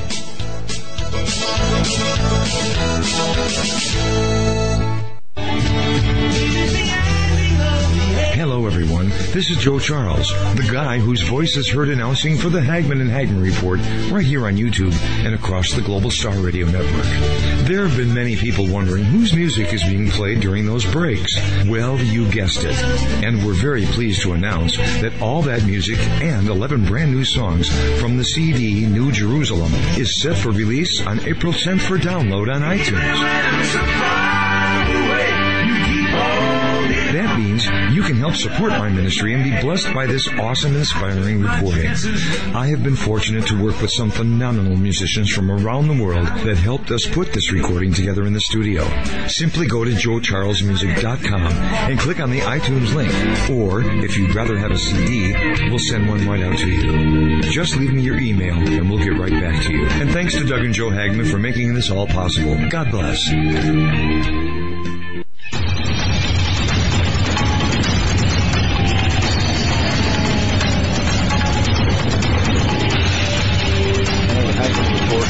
are speaking with Gregg Jackson. GreggJackson.com is the website. That's GREGG, GreggJackson.com. Before the break, we were just speaking about the NFL, the video coming out of the Miami Dolphins offensive line coach doing drugs.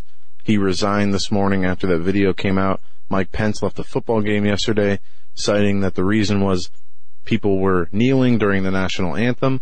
And we've seen this ongoing. This has been an issue since last year in the NFL, and it's led to I don't want to say advertising boycott, but we've seen the numbers of the NFL ad numbers go down. I think they said $200 million so far, and we've seen sponsors jump off of their some big car dealerships in New York and New Jersey who were regular sponsors, and Budweiser's getting teetering on the edge there. There's reports coming out about them.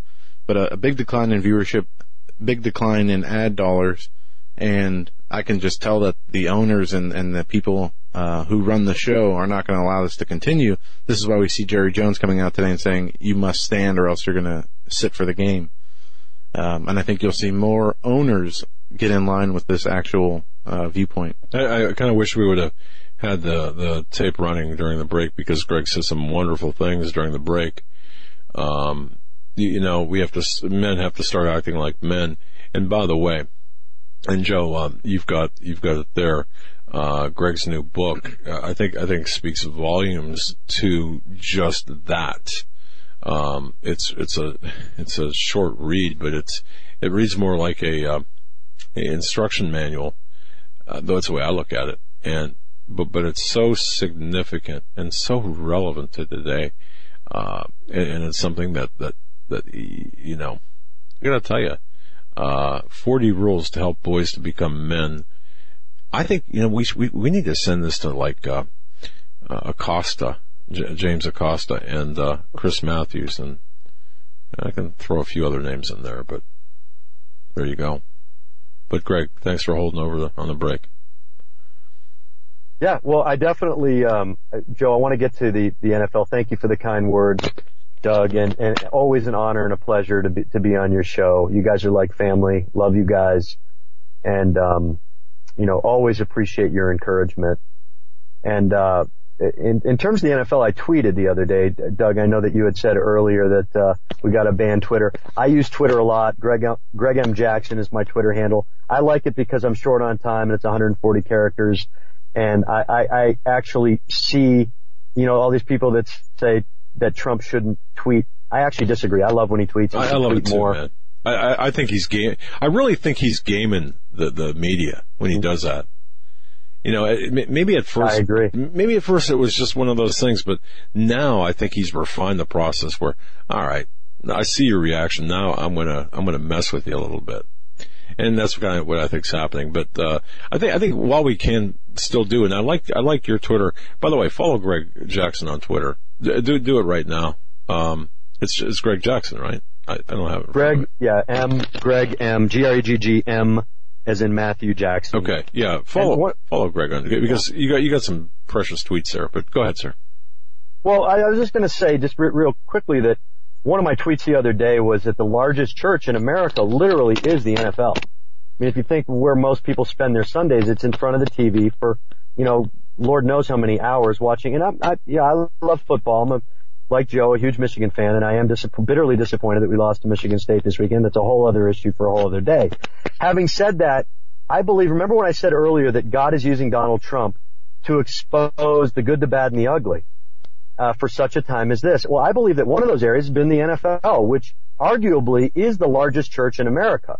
That's where I think my tweet was something along the lines of it's only fitting that the players are kneeling, given the fact that the NFL stadiums represent the largest churches in America. It was kind of a little tongue in cheek. But the fact of the matter is that I believe that Donald Trump is being used by God to expose many of our idols in our country, and he's using Donald Trump to tear them down in a lot of ways. And the NFL, I think, has to rank up there with being among the biggest idols in the United States of America. I mean, sports, entertainment, pornography industry. I mean, these are the biggest money industries. I mean, in the NFL, abortion industry, which by the way is a taxing the abortion industry. So the NFL, by the way, Doug, is I think one of the largest tax-free organizations in the country, if not the world. And this is a multi-billion-dollar, and how are they tax-free? I don't get that. But at any rate, I believe that with what we're seeing right now, again, here's Trump exposing, sending out that tweet, calling them, the original kneelers, calling them to account for their actions and forcing the issue. And I believe that it's revealing a lot of ugliness. The hearts of many people are being revealed by Donald J. Trump. And that's just an aside, because we were talking about Twitter, and that all started with I think a comment that Trump made at the Alabama rally a few weeks back, but then some of his Twitter comments as well. But going back to your comment, Doug, about my book, it is true. I've written another book called 40 Rules to Help Boys Become Men, which you can go on Amazon. You can look at it. You go to greggjackson.com. It is available for preview. You can pre-order it. It's going to be out in the next few weeks. It's still at the printer right now. Can you see this? That's just like kind of a copy, and I don't even know what's up on your screen. It's a page of your book. Put it up.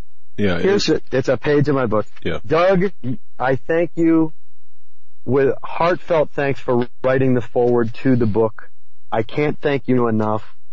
It was an honor, because when I thought, who am I going to ask to write the foreword, immediately thought of you, because you're a man's man. You get it. You're from there's no disrespect intended, but you remind me of my dad in a lot of ways. And just no nonsense, not politically incorrect. Listen, my dad only had to look at me the wrong way and I would pee my pants. That was Jeff Jackson. Yeah. I didn't talk back to my mom except for one time. And then I got my mouth washed out with soap, and it never happened again. Let me tell you something. Look, I didn't like getting my mouth washed out with soap. I didn't like having to scrub the bathroom tiles with a toothbrush and count them, and then have to tell my mom how many tiles there were, even though I did count them, because I thought to myself while I was doing it, does my mom really know how many tiles there are? Because they were small tiles. I thought, I better get this right, because she told me if you don't get it right, you're going to do it again. So I really focused. But the long story short is that, I thought, funny little aside, this weekend I was playing a golf tournament. I was throwing my clubs back in this car, actually. And to my left there was another car, and the kids, Jake's age, my son, who's just turned 12, somebody about 12, a boy, and then a little girl who was probably about 8. They were going golfing with their mom, and the mom asked for help. And one of the boys said, "Boy, are you grumpy, Mom?" And the girl said, "Yeah, you're acting like a grump today." Now, I just stopped, and I just thought to myself, no, he didn't. One of those moments like, whoa. And I just thought to myself, if I had ever said that to my mom or dad, I wouldn't have been able to sit down for a week, minimum. And so the long story short is I just thought, man, this book is, I don't know if the Lord's going to tarry, but I do know this. One of the main problems in this country, Doug and Joe and Hagmann family, is the breakdown of the family, and especially the breakdown of men being wussified, as being castrated by their wives, as acting like girls. And that's, of course, for numerous reasons, including taking the Bible out of schools, taking prayer out of schools, pastors who are friendlier, who try to be friendlier than God, watering down the gospel, not teaching, the word in context. So we have a couple generations of men, many of whom are Christian, who think that it's cool to act like girls, and it's just not cool to act like a chick. If you're a dude, then act like a dude. And this, I believe, Doug, not to, minimize or make lightheartedness of this issue, But I do believe that a lot of our problems in this country could be taken care of by men starting to act like men, especially men that have boys at home that they're raising. The Bible says that we are to be the primary instructors of our children's spiritual and moral upbringing. The way we do this, people say they want revival in our country. That's the answer to all of our problems. By the way, I agree, but it starts at home. It starts with us. It starts with me. It starts with you. It starts with those in that Hagmann family. It starts in our own homes. That's where the revival takes place. That's where we can make a difference. And when we make a difference in our own home, then God expands our territory and allows us to have influence in other domains. That's how it works at the biblical level, at the scriptural level, in God's economy. So I put this book together, and basically, like you said, Doug, if you're a father or a mother and you have a boy, I haven't written the one for girls yet. I'll have to get help with that because I don't have girls. But if you are sickened as I am by the type of behavior that we're seeing from a younger generation, and you still think that there's time for America to restore the civility that it once made America great, that was the bedrock seminal foundation of a civil and free and prosperous and great America. You want to make America great again? It starts with us. It starts with us. Yep. Basically fulfilling the two most important commandments in the Bible. Love God and love people. Love your neighbor as yourself. And so I wrote this book to give people a how-to, parents to teach their kids, to go over it with them. These are the rules. These are what you need to be doing.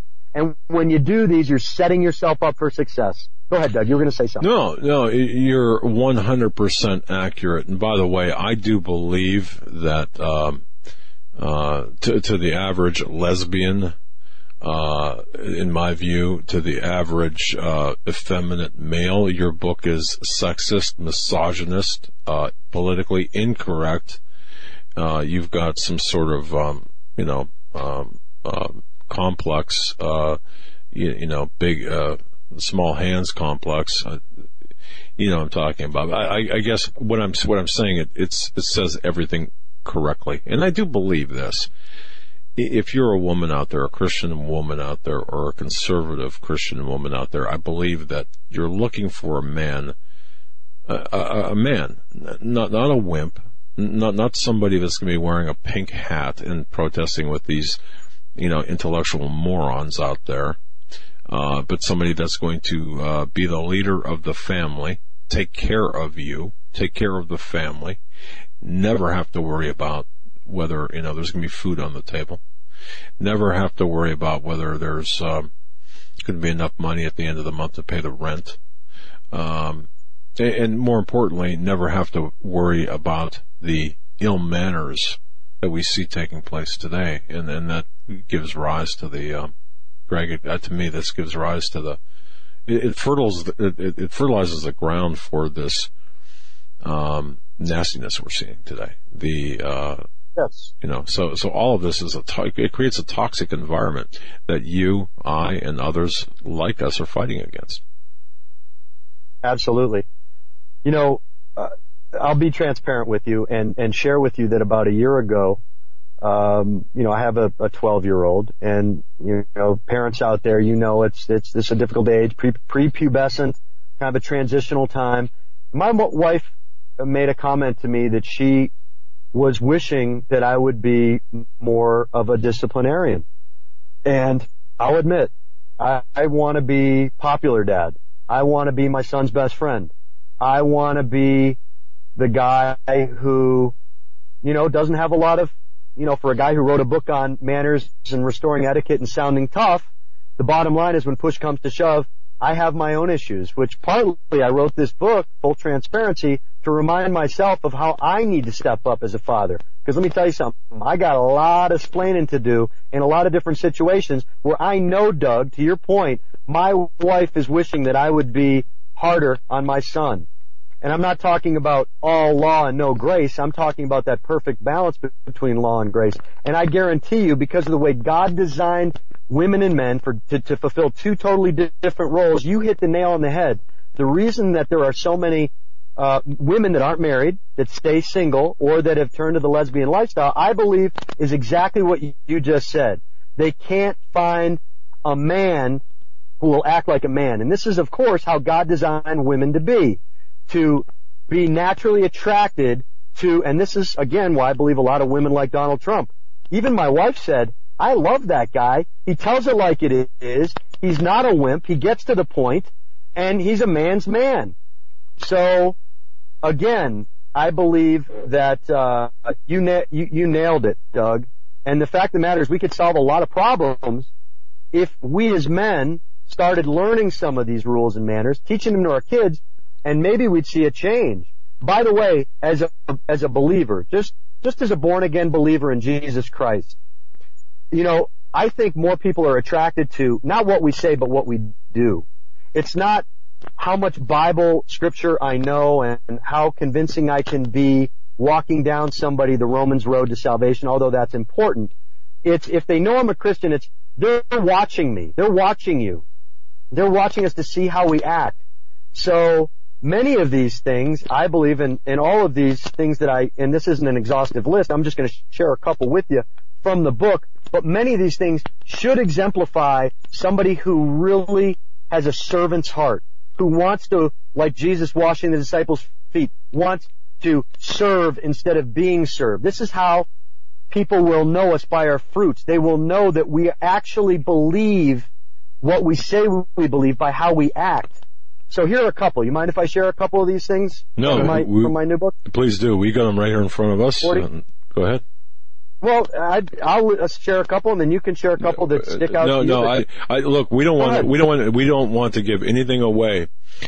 So you handle this. Go ahead. Well, listen, I'm hoping that people just listen to this interview, order the book, order 40 Things to Teach Your Children Before You Die, which, as you know, it's required reading for everybody. Doggone right. It's the most politically incorrect book that you could ever give your kids to reverse the indoctrination they receive in the public schools and the media.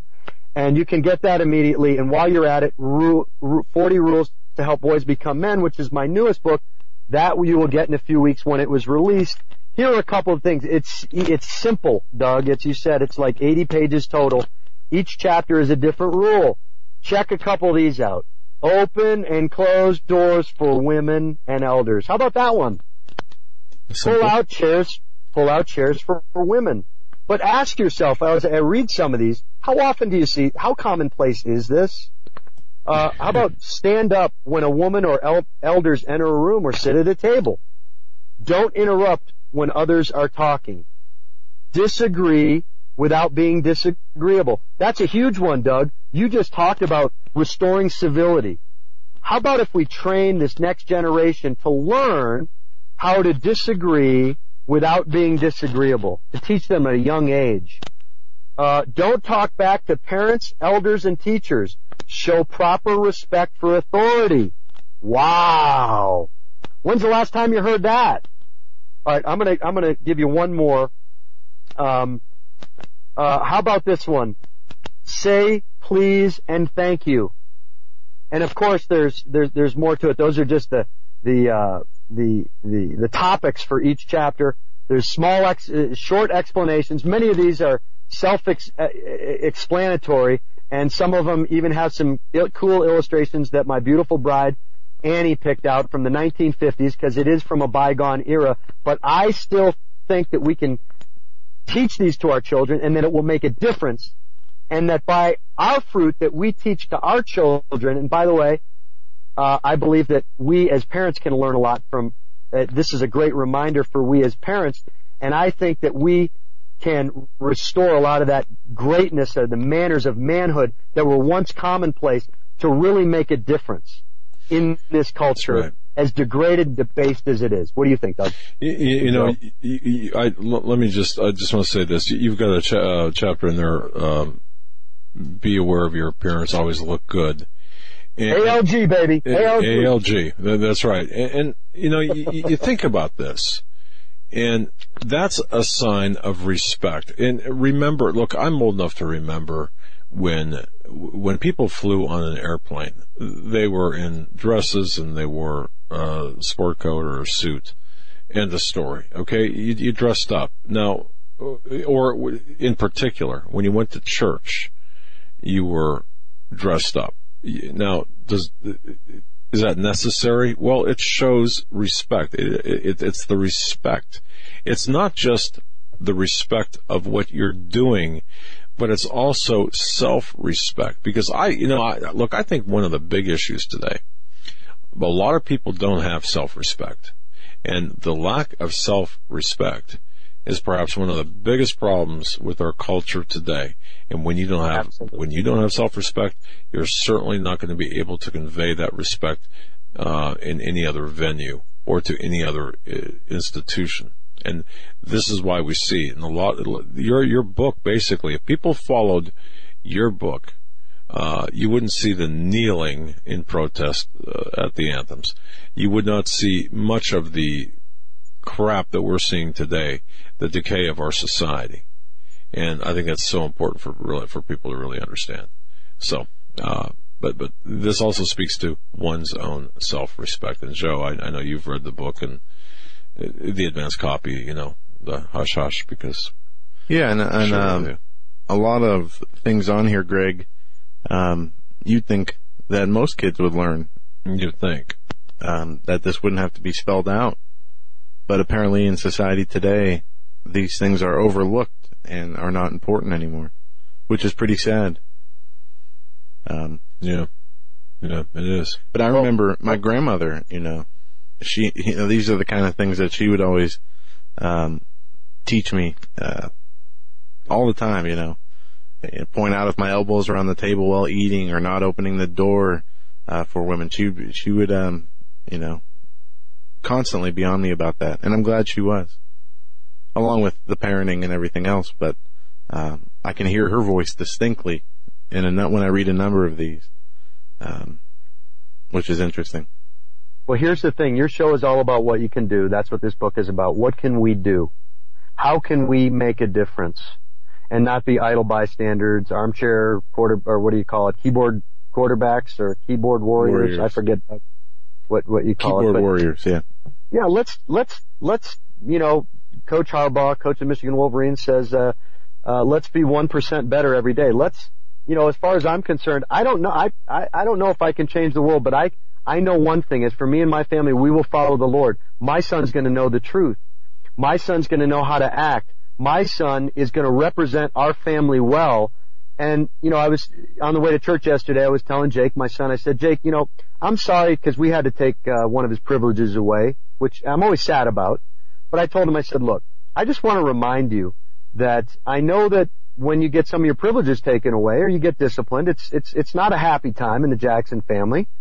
But the bottom, and I'm not, happy about doing it, nor is your mother. But at the end of the day, my primary role and obligation, my duty as your father, because I'm only your earthly father, your heavenly Father above is your one and only and most important Father, whom you have to please and have a relationship and walk closely to during this lifetime. But at the end of the day, my primary job, and I take it very, very seriously, is to instill in you, number one, cultivate a relationship and to lead you to the Lord so that you're saved. So that if you die tomorrow, you know for sure, because you've placed your faith in the Lord Jesus Christ and repented of your sins, that you're going to heaven. That's number one. Number two, my duty as your father, from a biblical perspective, is to teach you God's Word. And so that it becomes the plumb line in your life by which all modes of behavior and actions are measured, so that you can truly know right from wrong, to teach you God's Word in context. Those are the two most important things. And then thirdly is to teach you right from wrong. And those are all biblical principles. And so I know sometimes if you or I, and when I fall short, I'm the first one to admit it, or I try to be, or else I'm going to come across as a hypocrite.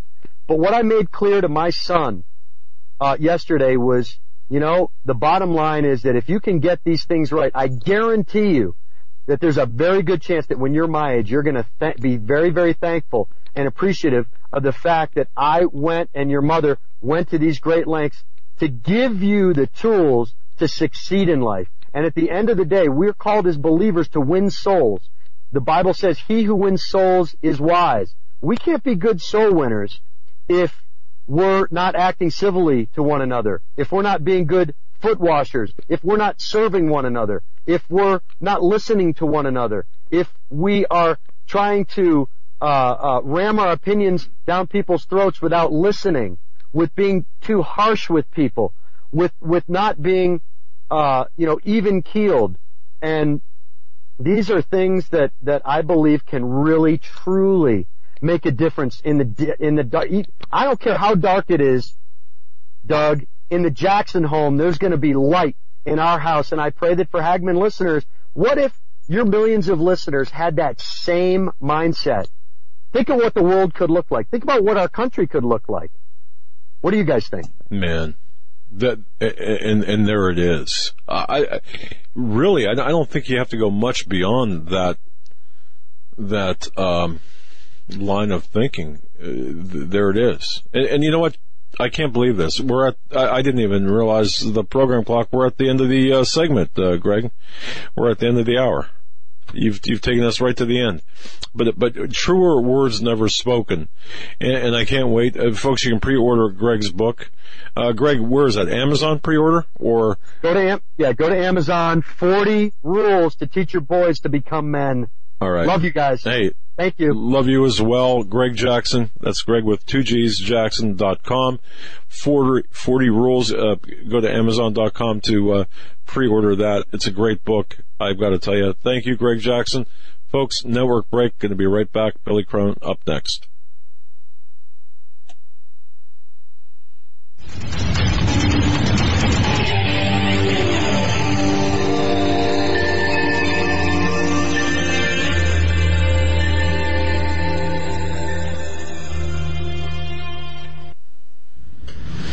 Just what kind of thriller predicts the future? In 3 days in the belly of the beast, Daniel Holdings wrote about the God particle before CERN actually discovered the God particle. In As the Darkness Falls, Daniel wrote about an Islamist terrorist confederacy that rose up out of Syria and declared a caliphate 3 years before ISIS was ever heard of. In his newest novel, Between the Veil, Daniel talks about a space between dimensions where supernatural beings can walk. He says that these novels are a warning from the Creator to his creation. Will war come to America? Will the world's economies collapse? Are we looking at increased earthquakes and volcanic activity? Will the United States fall into civil war? You can find all of Daniel's work at his website, DanielHoldings.com. That's DanielHoldings.com. All of these things and more are talked about in Daniel's books. To find out what's coming next, go to DanielHoldings.com.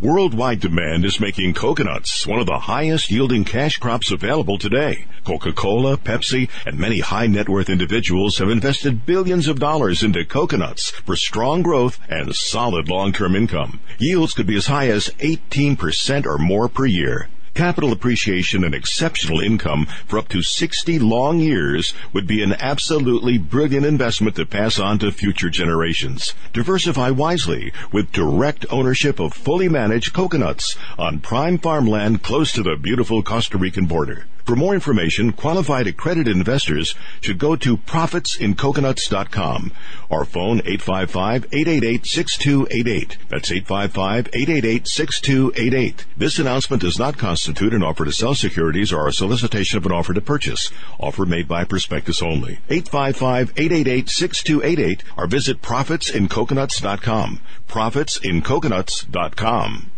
You may never look at your city, town, or its people the same way ever again. Stained by Blood, a murder investigation based upon a true story by private investigator Douglas J. Hagmann. Using the character Mark Stiles, Hagmann takes you on a journey behind the scenes where the homicide becomes a secondary to an underworld of satanic ritual abuse, child abduction, and even mind-controlled experimentation. For 5 years, a brutal killer remained on the loose, free to kill again. As Mark struggles to navigate the maze of bizarre twists and untangle a web of deeply hidden secrets kept by some of the most powerful and influential people in his community and beyond. Stained by Blood. Order your copy of this engaging novel today at HagmannandHagmann.com and click on the link. Stained by Blood at HagmannandHagmann.com and click on the link. Stained by Blood.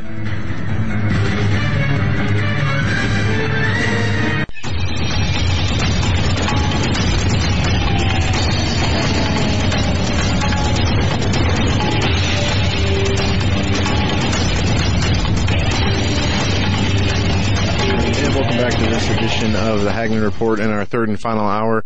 Pastor Billy Crone will be joining us here in just a few moments. I want to bring you a quick word from one of our supporters.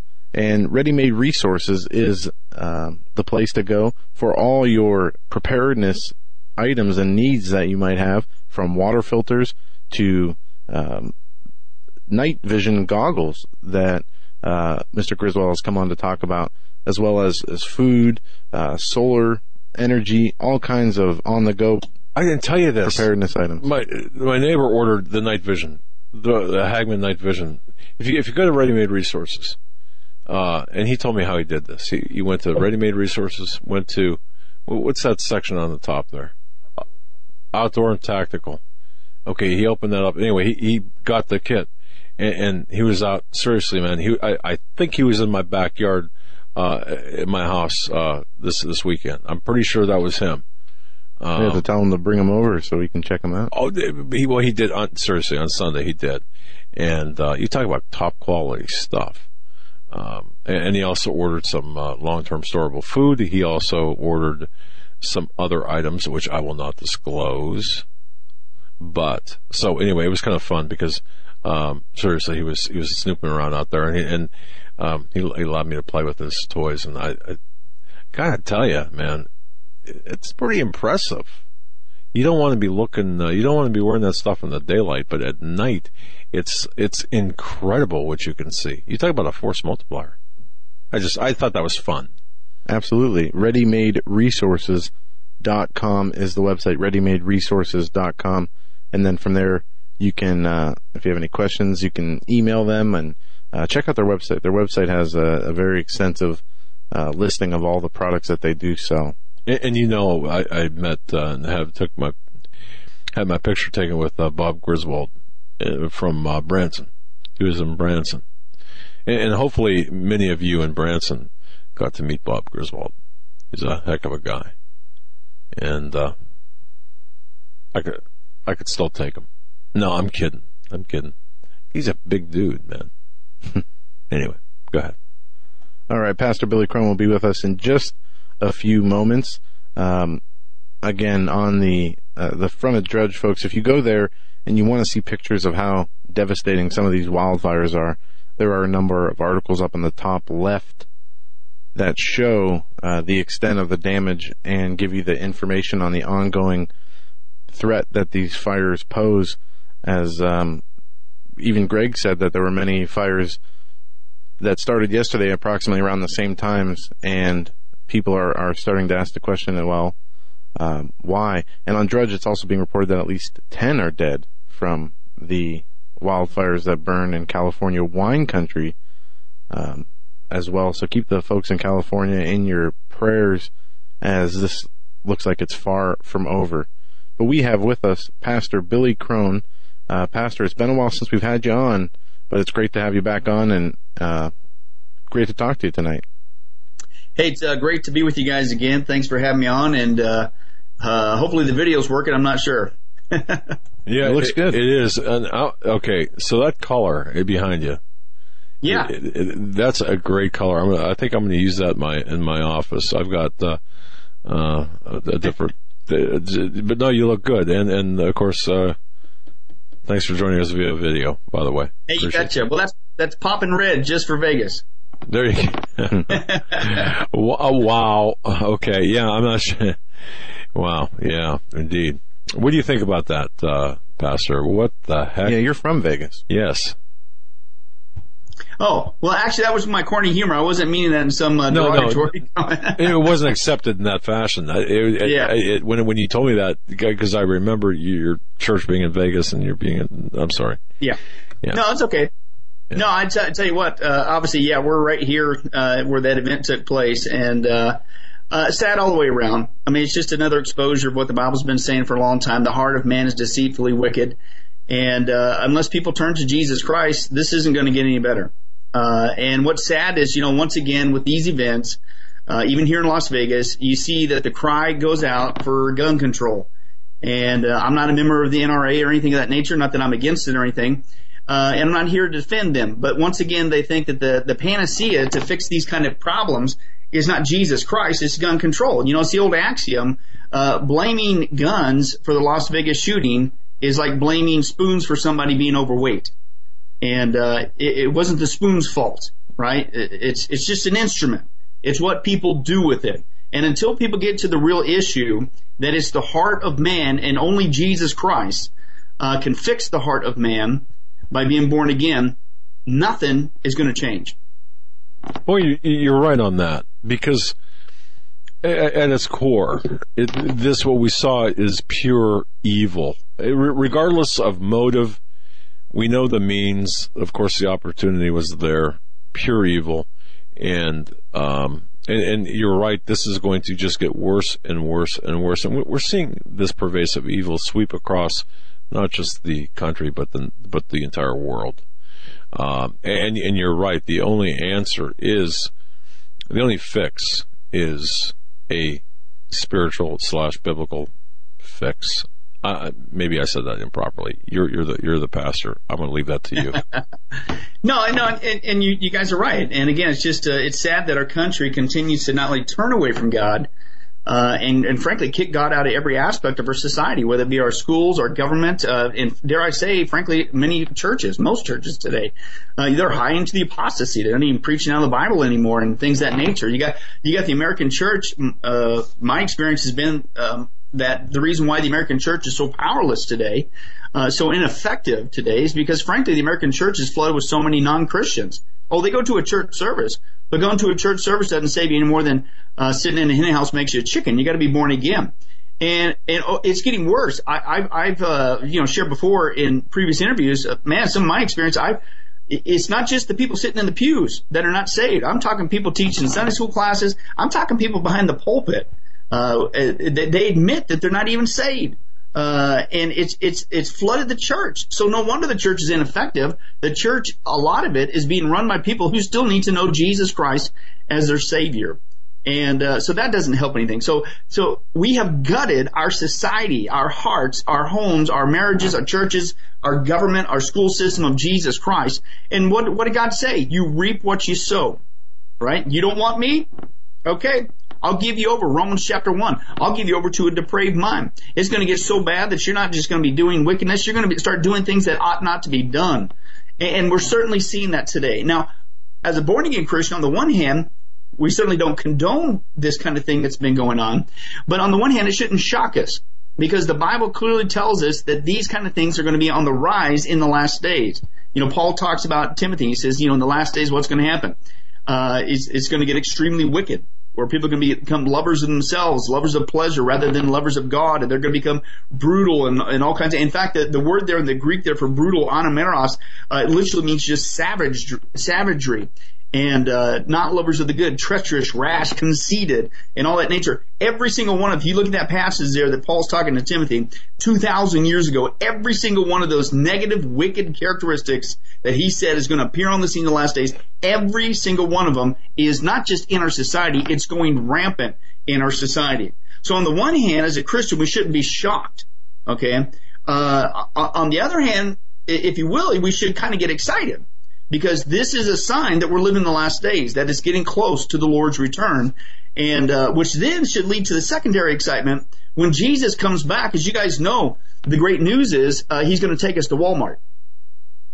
No, he's not taking us to Walmart. I paused on purpose there. Are you kidding me? He's taking us to heaven, right? I mean, it's going to be awesome. And I think that's one of the missing elements that we, the church, aren't getting, even in this atrocity with the Las Vegas shooting. And that is, we need to be out there more than ever, letting people know, yes, this is bad. Yes, this is wrong. But let me tell you why. It's because we've turned from God, right? And number two, let me tell you, it's going to get worse before it gets better. The 7-year tribulation is coming, right? You're not going to stop that, okay? But here's the good news. You can be saved through Jesus Christ, and He'll take you to a place beyond your wildest dreams. You don't have to live with this baloney forever and ever, and you certainly don't have to go to hell, and that's a whole other topic, right? But as Christians, we're the walking advertisement, right? The old axiom, we're the only Bible that some other people will see, right? Mm-hmm. But what are they seeing in us as Christians? Are we just as wigged out? Are we just as depressed? Are we just as fearful? I mean, or by our even countenance, are we showing the world that, listen, there's something better to live for? There's a whole nother world out there that you don't want to miss. What's the scripture say? Keep your mind on things above, not on this earth. This earth will drag you down. So we let the world know that, yes, this is wicked, this is wrong. And here's why, because we continue to turn away from God. But here's the ultimate good news. If you would give your life to Jesus Christ, call upon His name, ask Him to forgive you of all of your sins, believe in your heart that God raised Him from the grave, the Bible says you will be saved, and you are headed to a place beyond your wildest dreams. And guess what? Show that with your countenance. The problem is, I think much of the church is not only in apostasy, I think much of the church is asleep at the wheel. And I think much of the church is just as worldly as the rest of the world. And so there's no enticement, right? There's no like, hey, come to Jesus and it'll be great. Well, what's so great about it? You're just as wigged out, stressed out, living like a rat just like me. Where's the difference? And I want to share with you one thing. And this is what I think at this time that we, the church, need to focus on. See, we're not the losers in this equation, but we're walking around like we've lost just like everybody else. And we need to demonstrate that there's joy in Christ, that we have the best future. Nobody has a brighter future than the church, and the world needs to see that in our face. But let me share with you, this is from Keith Green, if you're familiar with him. Listen to this. This is convicting. He said this: when I travel to give concerts, I get a view of the modern-day American Christian church that most people never see. I played in every denominational church I could think of, and as a result, I've discovered what the world hates most about Christianity. It's Christians. And it would be okay if they hated us for the right reasons, for our love and our joy and our good deeds, but the problem is they hate us for our hypocrisy. We don't like to admit that the world is tired of hearing us say, praise the Lord. They're tired of seeing the bumper stickers without seeing something Christ-like going on inside the car. They're tired of our t-shirt philosophy and our rings and our necklaces and our phoniness. They're hungry and thirsty for the truth. They want to see Christians being Christians, or else to them we're just another trip. And so he says this: are you excited, Christian, about Jesus? Can other people see the joy of the Lord in your face? He said, I've noticed too few Christians radiate the presence of the Lord in their life. It's like they look like they've been baptized in vinegar. They seem to have this image of Christianity that requires them to have this grim gray look on their face. It's like they're saying, well, praise God, it's such a burden to be a Christian. He says, what kind of a testimony is that? He said, if you're happy, and you ought to be happy if you're a redeemed child of God, then you better show it on your face. That's what the world is looking for to see in the life of the Christian. They're tired of the hypocrisy. And he says this, he said, me personally, if it weren't for religion, I would have become a Christian 2 years earlier than I did.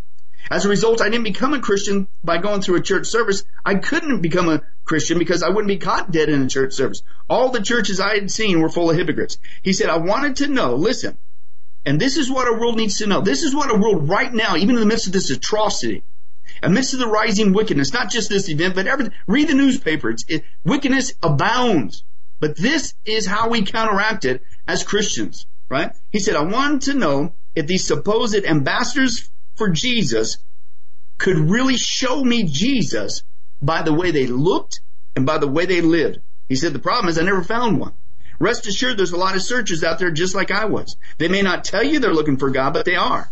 And when they look at your life, do they see Him? He said, if you're a pew warmer, I'm not telling you you're doomed. I'm telling you, you're dooming others. I'm not telling you you're hellbound. I'm telling you you're sleeping while others are sinking down into a fiery eternity. He said, guys, we are in a sorry mess. The world is sick of it. God is sick of it, and it's enough to make Him vomit. Wow. Yeah. And so, it's really, to me, this is a golden opportunity. That if Christians get your head out of this world, it's wicked. It's going to get worse. Nobody's condoning it. Yes, let's be informed, but let's not forget what Christ has won for us.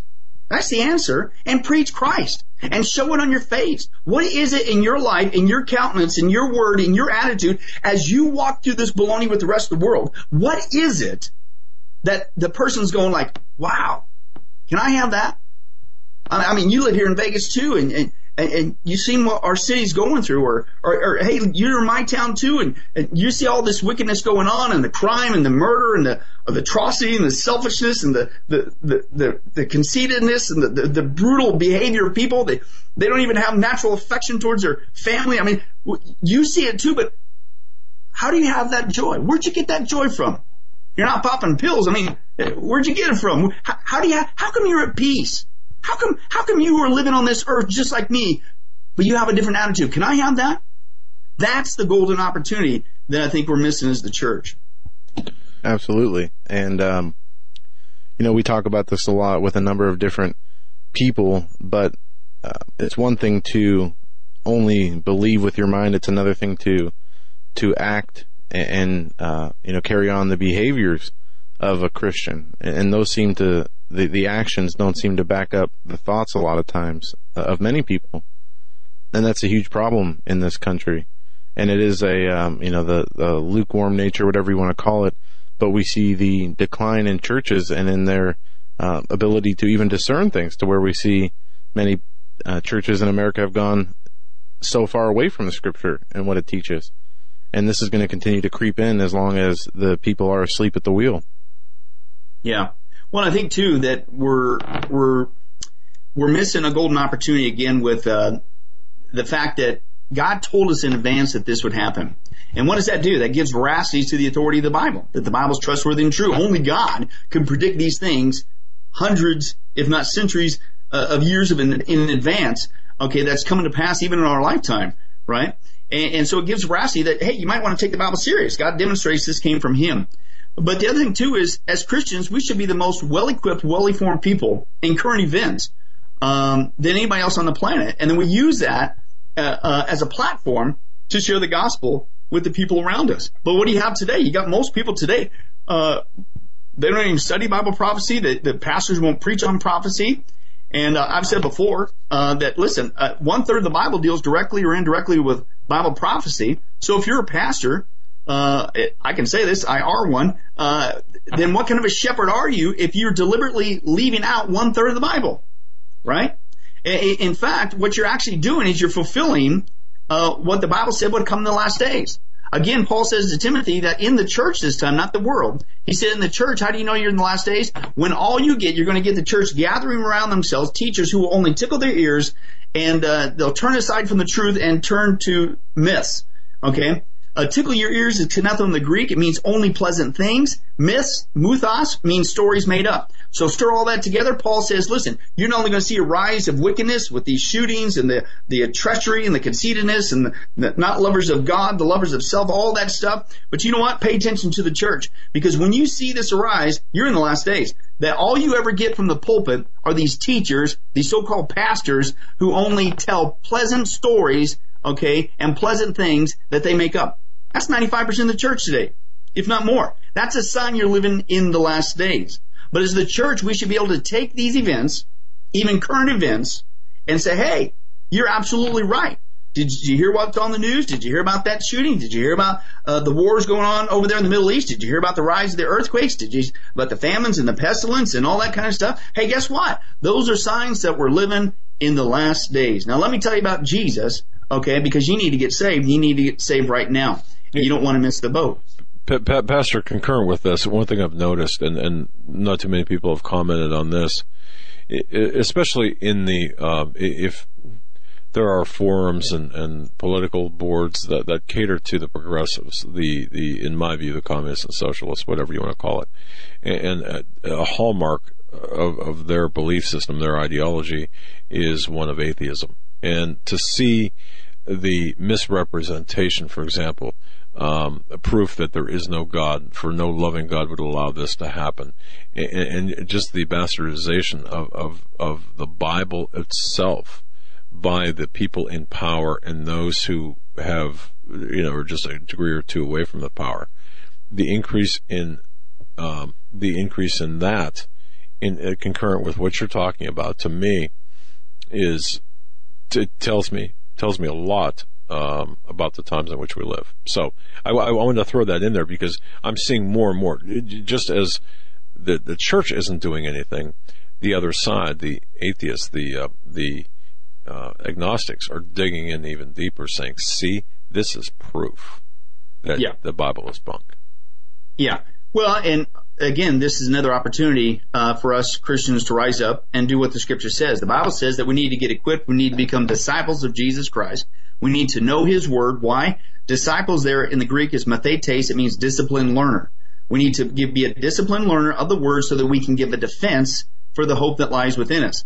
And that's what I noticed when this shooting happened here in Las Vegas. Immediately, what did they say? Oh, what kind of a God would allow something like this? Why did he do this? And it's like, excuse me, God's not responsible for this, right? And this is why, what is today? Monday, yesterday. I don't even know what day it is. Yesterday, I preached a sermon. I've been preaching on a study on spiritual warfare called the Satanic War on the Christian. And so I interrupted it and I did a special message called Where Was God in the Las Vegas Shooting? And I felt led, before I dealt with the countenance thing, like we kind of opened the program with, I felt led to give a defense because the atheists are out there, once again, trying to slam God, say, what kind of a God? There is no God. How could there be God? Because of this evil and suffering. And just real quickly, what I went through was basically an apologetic study, giving a defense of where does evil and suffering come from, and you can't blame that on God. Now, first of all, the Bible says that evil and suffering came from not God, it came from Satan. Okay, Isaiah chapter 14, 12 through 15. Let me read that real quick. It says this about the fall of Satan. It says, you said in your heart, I will ascend to heaven. I will raise my throne above the stars of God. I will sit enthroned on the mount of assembly, on the utmost heights of the sacred mountain. I will ascend above the tops of the clouds. I will make myself like the Most High, but you're brought down to the grave, to the depths of the pit. In other words, you lost Satan. You're not going to overthrow God. Give me a break. But notice what Satan's problem was there. Right? And that's it. Why did this guy do this? Well, whoever did the shooting there and all that stuff. Why did these people do this? Because somebody's I said, I want to do that. God doesn't condone this. How many times has God got to say, you shall not murder? Right? How many times has God said, you shouldn't do this? Right? But I decided that I wanted to do it. That's what caused the fall of Satan. Now, you want to talk about what's crazy, right? The fall of Satan was caused because Satan wanted to do what Satan wanted to do instead of what God said to do, right? The I problem. You look at the word sin, S-I-N. What's smack dab in the middle? At the heart of every sin, at that point, anytime anyone sins, myself included, at that moment we're saying, well, I want what I want instead of what God says. Right? And his commands, by the way, are all for our good. And he only throws them out there because of this I problem that will create destruction. Okay? But that's what Satan did. That's what these people do. And this is what people need to understand. This didn't come from God. This came from Satan. Right? And what Satan did, the scripture says, Genesis 3, he didn't keep it to himself. This me, myself, and I, the unholy trinity thing. He in turn tempted Adam and Eve, and they got infected with the I problem, if you will, the sin nature. Okay, and that's gone through all of mankind. So each one of us are born with this sin nature that wants to do our own thing and our own will. Okay, and that's why the scripture says, Paul says this, that's why the planet's so messed up. That's why there's evil and suffering. This is not the original world that God created. Romans 5 says this, this then is what has happened. Sin made its entry into the world through one man, Adam, and through sin, death. Right? And the entail of sin and death passed on to the whole human race that no one could break free from it because no one himself was free from sin. Right? Why is the planet messed up? Why is it? Is it because there is no God? No. It's because God created originally, you read the scripture, he created a fantastic world. He created a beautiful world. In fact, he called it paradise. In fact, he even said when he was done, he said it's very good. But then as we saw, the scripture says Satan did something very bad, and he wanted to have what he wanted to do. He wanted to become God. And he infected mankind, and because Adam and Eve fell with that route, we're all born with that, and the planet's all messed up, and we're living in the cursed creation. Now, I actually shared, this was kind of fun, because we got 42 hours of studies on creation versus evolution. And I spent 12 hours just dealing with the pre-flood society, okay, before God judged this planet the first time because of sin. And I wanted to go back and share the congregation. What was that world like? What would it have been like? What kind of a paradise did God create, okay, before sin entered this world via Satan tempting Adam and Eve? It was phenomenal. Now, let me geek out with you just real quick if you got a moment with some science right here. Okay, thanks to oxygen bubbles that we find trapped in amber, like the Jurassic Park movie, they find bubbles and insects sometimes. Well, those would have been created at the time of the flood. Right now, they've actually tapped into, I kid you not, science has tapped into those oxygen bubbles, And so that tells us what was the oxygen, what was the atmosphere like in the pre-flood world that God originally created paradise before sin messed it up. And what they find is there's a much greater air pressure, okay, and there's a much greater content of oxygen. Now, living in that environment, they've done some scientific studies, it actually induces giantism. And this explains why we find a lot of things that we find in the fossil records. We find giant trees. We find giant animals. We find, frankly, giant people. We find all kinds of things. Everything was giant. Everything was huge before the flood.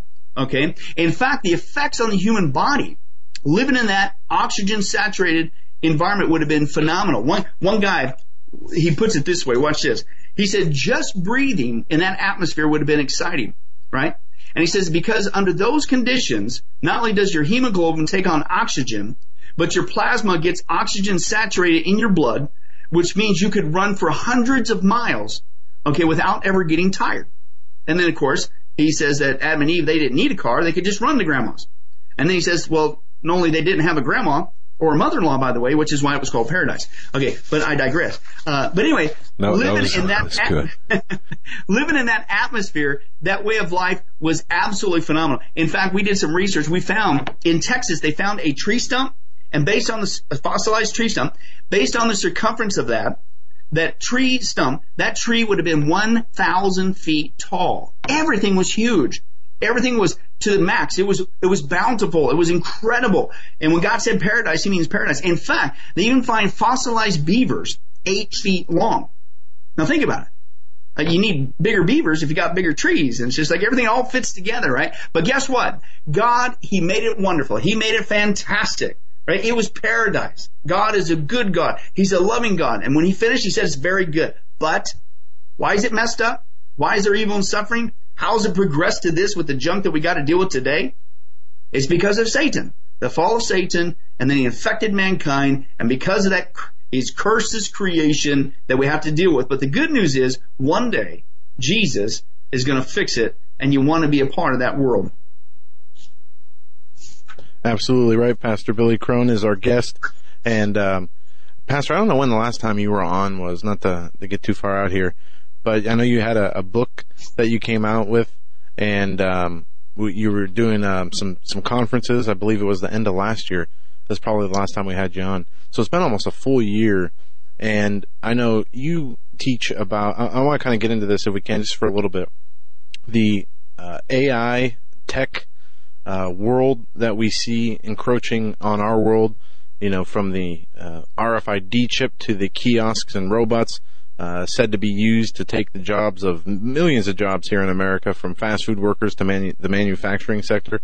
I want to kind of go down this road of the beast tech that we're seeing, and there continues to be this push for a cashless society, especially in Europe, and we see these different areas of the political world changing, from countries moving away from the EU and Europe, countries moving away from the dollar and the economic world.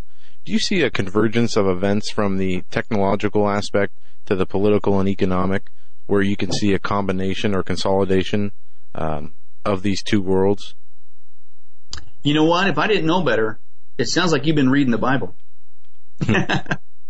Yes, absolutely. To answer your question, man, we have done so many prophecy studies. In fact, we just came out with 2 more books recently. The Final Countdown Volume 1 and the Final Countdown Volume 2, and we're working on Volume 3. And basically we deal with the big signs. How do you know you're living the last days? And what you said, it's all converging. One guy says the challenge today, when you take a look at geopolitical events and you're going like, man, who's what this, and this is going on, the government's over there, and the Middle East this, and the economy with that, and sometimes it's like hard to put it all together. Well, the Bible is the only book on the planet that gives you the cover to the puzzle pieces that you're trying to put together. To use the analogy, imagine somebody gave you a very intricate puzzle piece with 1,000 pieces, little bitty tiny things, but they forgot to give you the cover. Now, eventually you could probably put it together, but how much easier would it be if they were to give you the cover of the box so you could at least see what it's supposed to look like? Well, that's what the Bible does for us. And oftentimes we get lost and we're going like, well, these people are doing this, and this country's doing that, and the economy's doing that, and all the technology is doing this, and how's that fit, and all whatever. Well, guess what? It does all fit together. It's all part of what the Bible says is the Antichrist kingdom that's going to culminate in the 7-year tribulation the final week of Daniel's 70-week prophecy. And certainly you see that with the one world government, the one world economy, the mark of the beast, tying into that with the cashless society. We certainly have that technology today. But you take a look at these events and you can pop them into the right place when you understand just God's panoramic prophetic view of how the last days are going to come about. And we certainly see the governments around the world lining up with the economies around the world, certainly with the governments around the world. You mentioned the beast technology in AI. I'm getting ready, Lord willing, of course, in about 3 weeks to be preaching in Gettysburg, and that's actually one of my topics I'm preaching on, AI and the coming apocalypse. And the AI technology is not coming, it's already here. And most people don't even realize that. The militaries around the world have been working on this for a long time. They're combining it with drone technology. They're combining it also with their vehicles. And they're equipping, name any piece of military equipment, whether it be a jet fighter, a submarine, I'm not kidding you, a battleship, a boat, a tank, a jeep, a supply vehicle, you name it. They're using artificial intelligence, and they're basically remote controlling these things all over the world, not making up. In fact, they've developed the artificial intelligence technology that they can put on existing equipment that will then take it over. Because a lot of people would say, well, you mean it would cost trillions of dollars if they had to buy all new equipment to be able to remotely control all this stuff all over the world, like a Skynet scenario? No. They can take the existing equipment, and they cannot just take it. They're already doing it. Militaries around the world, they're popping it on, bang, it becomes an AI. Now, what's scary is they're combining that with what's called swarm technology. And what that is they can only control one piece. Like, let's say they did several boats in the ocean, right? Well, guess what? The AI on this one boat can communicate with this other AI boat here, and this one over here, this over here, and they literally communicate like a swarm of bees to surround and capture their prey. And we've done studies where we've shown this actual military demonstrations. We're not making this up. They're already doing it to existing technology. But the AI, the concern with AI is, of course, it's getting out of control. Okay? And there's been many, many warnings. In fact, if you look at the headlines, they're combining this technology with not only the vehicles, the equipment. Wish I was making this up. But they're actually building and have been building Terminator robots. Now, I know that sounds like crazy. It's out there. And frankly, I wish it was make-believe. Okay? But it's real. In fact, they've been working on it for a long time. DARPA has been working for at least, that I could discover, 8, 9, 10 years on what's called neuromorphic chips. And those are basically brain chips that they put into these robots that basically create a Terminator reality. And if you want to see, you could give you a little experiment. If you want to see how far they progress, go to Boston Dynamics YouTube channel, okay, and look at some of their latest robots. These things are not even tethered. They don't have a cord coming out the back with a human on a little control anymore. Okay, these things are on their own, walking around, able to do things, lift things, make their own decisions, interact with people, open, close doors, walk even in the snow without falling over. It's already here. And my general rule is this: if you see anything in the public that they release to you, we're at least 20, 30, 40, maybe even 50 years behind what they actually have. So if you're going to show me that you can do that, what do you really got that's already in play? But the challenge with this AI technology is it's getting out of control. Okay, because again, all the governments, major countries around the world, militaries, they're rushing into this AI technology because it's a whole new way of warfare. Okay, and those in the industry, they're actually saying it's kind of like the Old West, where we're at with this technology and the warfare with the AI. They says, like, in the Old West, it was like gold was discovered in California, and it created the gold rush. They said that's where we're at right now. Is everybody, every country, by and large, the major ones, they're all rushing in to see who can develop this AI, master it faster, because, and I'll give you a quote, and you can check this out. This just came out the 1st of September, just a month ago, roughly, from Vladimir Putin. And if you look in the headlines, what did he say? He said, the country who creates AI will control the world. And he admits that there's some danger into this, but that it's coming, right? And basically whoever can get it, perfect it, if you will, first, you're going to rule the world, right? Because you can tap into everything, you can control everything, you basically got a robot army, everyone on the planet, and everybody's toast, okay? And it also means you can hijack the other guy's robot army and basically create this global thing. It sounds crazy, but basically Hollywood's done a masterful job of preparing us for this Terminator reality that's going on. But there's another danger. See, the militaries are going into this, and they're going into it with, just major fervor and like, whoever gets on top first, we get to rule the world. Their words, not mine. But speaking of Russia had last summer, you can check this out. Last summer they had a AI robot. It's called Promobot, right? And Promobot escaped its lab, right? One of the guys was driving into the place, and it actually snuck out and took off, and it went rogue, right? And they finally got it. They got it back again.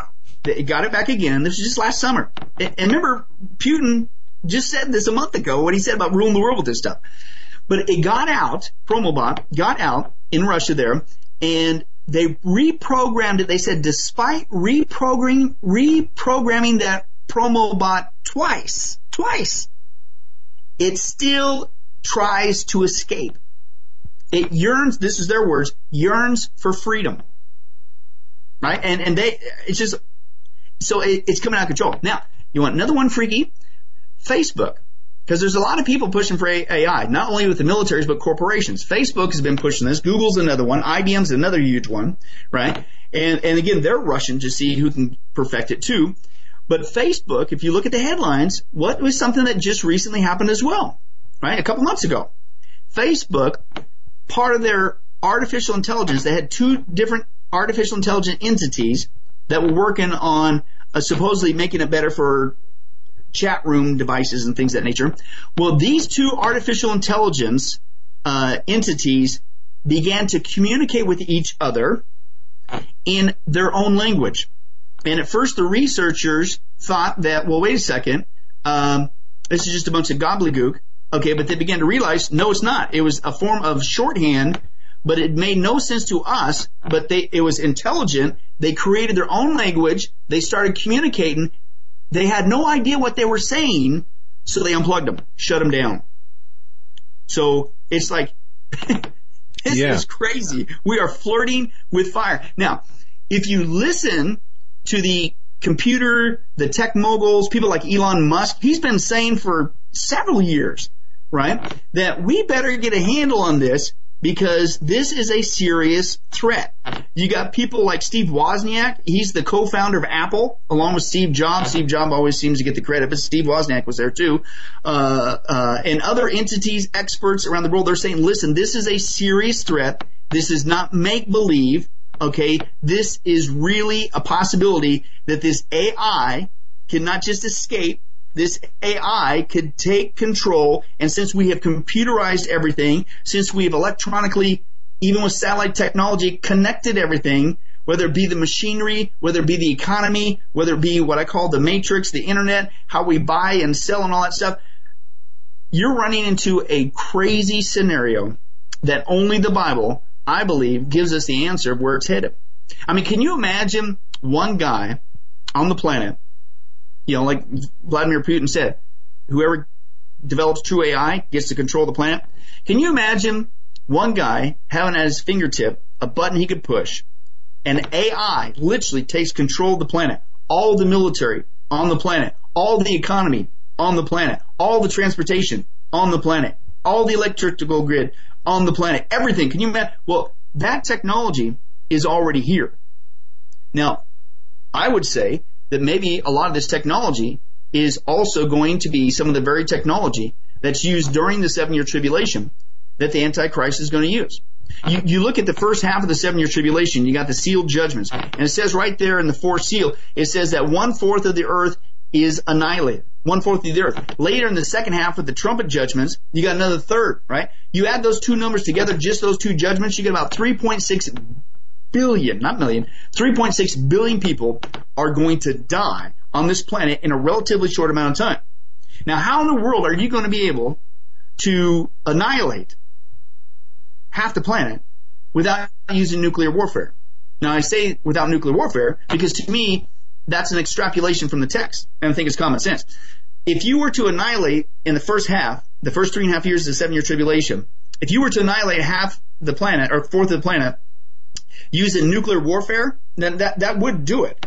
But that would put you in a nuclear winter, right? Everything stops. Well, that's not what you see in the 7-year tribulation. Even after that first annihilation, the planet continues to move forward. They continue to fall for the Antichrist lies. At the midway point, he goes into the rebuilt Jewish temple to declare himself to be God. He implements the mark of the beast system. They keep falling for his lies. Later, he gathers the world to try to take on God at the Battle of Armageddon at the very end. So you don't see a nuclear winter. So the question is, do we have the technology today to annihilate billions of people at one guy's direction in a relatively short amount of time? Yeah, because you have all this technology, you have all this military equipment that's being automated. I mean, I'm talking from jet fighters to tanks to battleships, everything. In the air, on the water, underneath the water, on the land. We're not even talking about some of the MAV technology that it looks like a fly, but it's not a fly. Hey, that looks like a cheetah, it's not a cheetah. The same thing, and it's being equipped with weaponry. I wish I was making it up.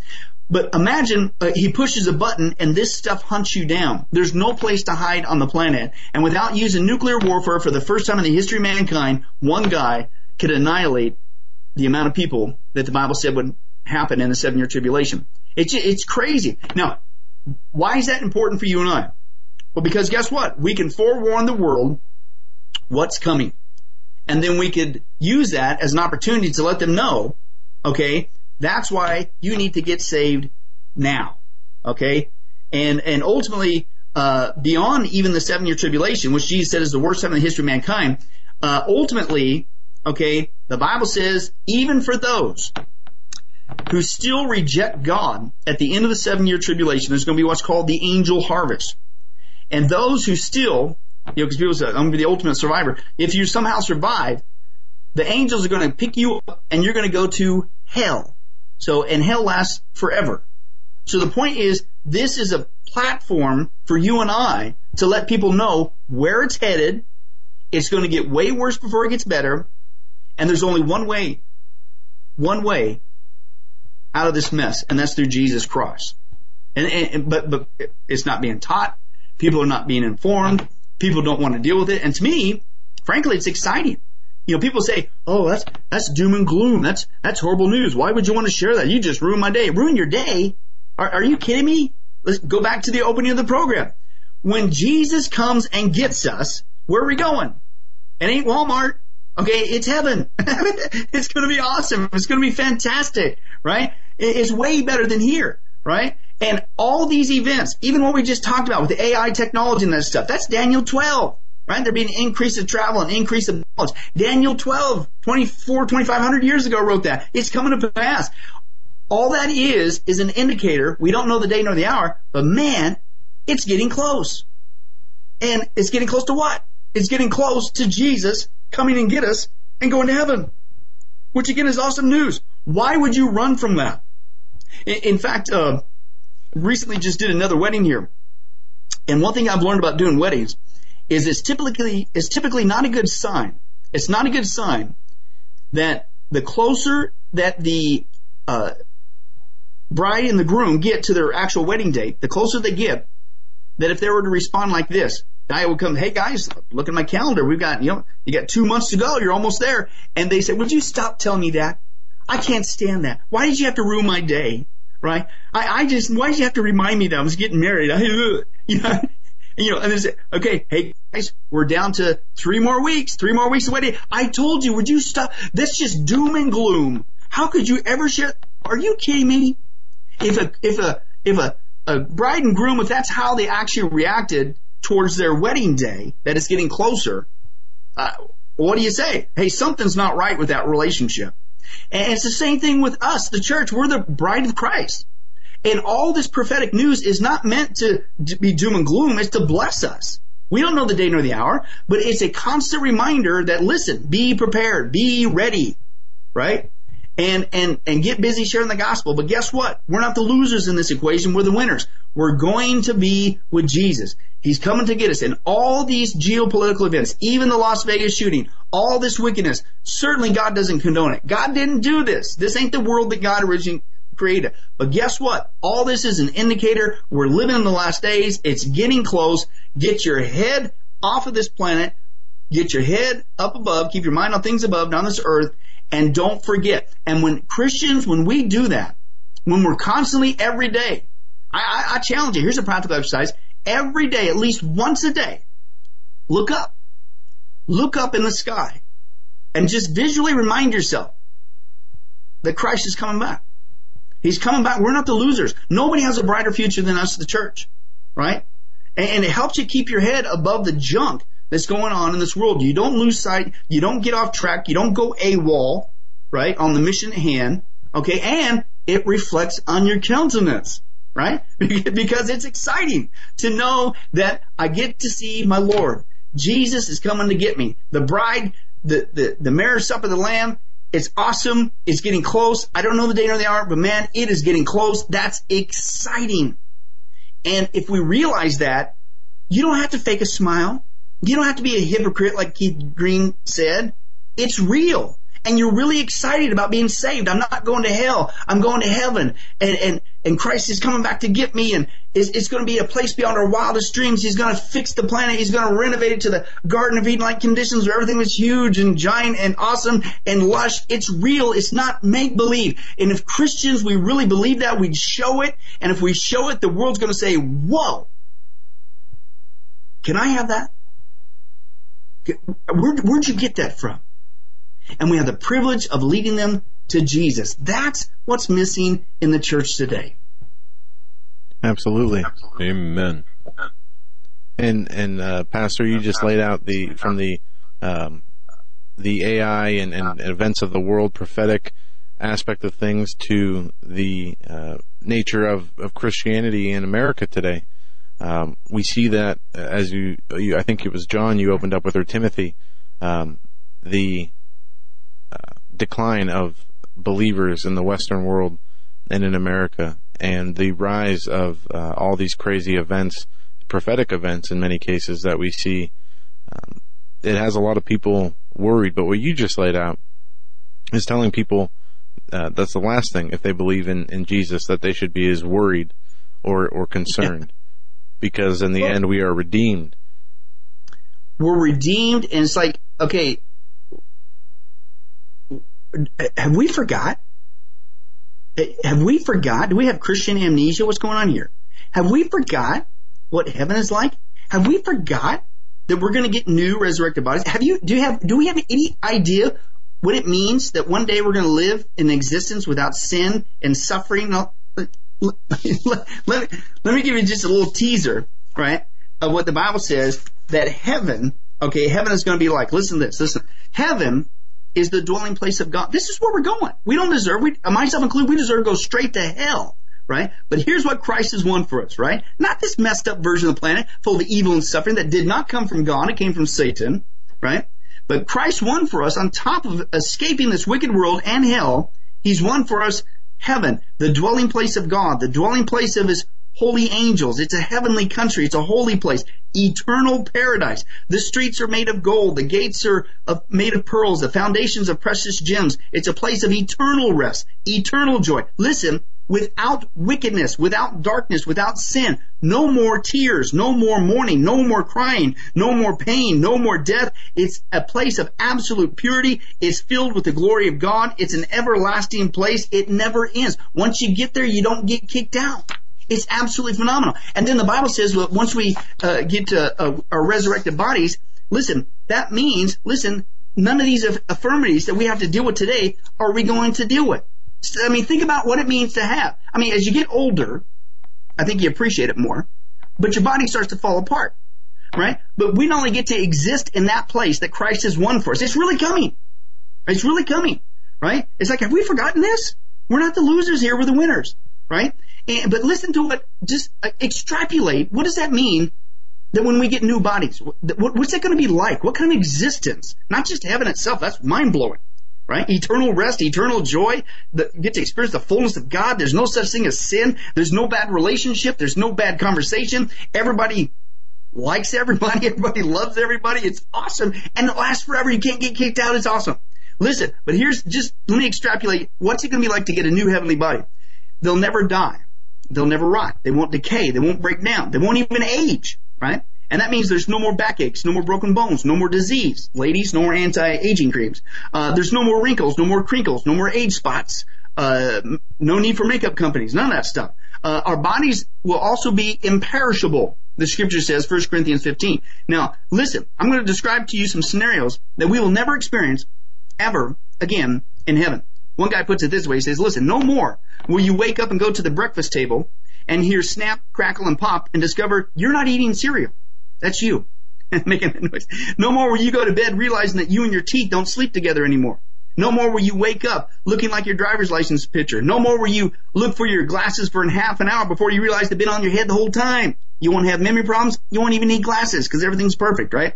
And one guy, I love this one. He says, the ultimate benefit of our heavenly existence is no longer will you bend over to straighten out the wrinkles in your socks and discover you're not wearing socks. That's your skin. Ew, gross. Okay. But in all seriousness, it's going to be incredible, right? And how much pain could we avoid, okay, if we would just take God at His word, right? And He tells us this in advance, right? He said, listen, you're going to have persecution this side. If they hated me, they're going to hate you. If they persecuted me, they're going to persecute you. This is not heaven. Heaven comes later. This is the cursed version that I already judged once with the worldwide flood because of sin, and I'm going to do it again, unfortunately, because I continues to move forward and reject and rebel against God, so we reap what we sow.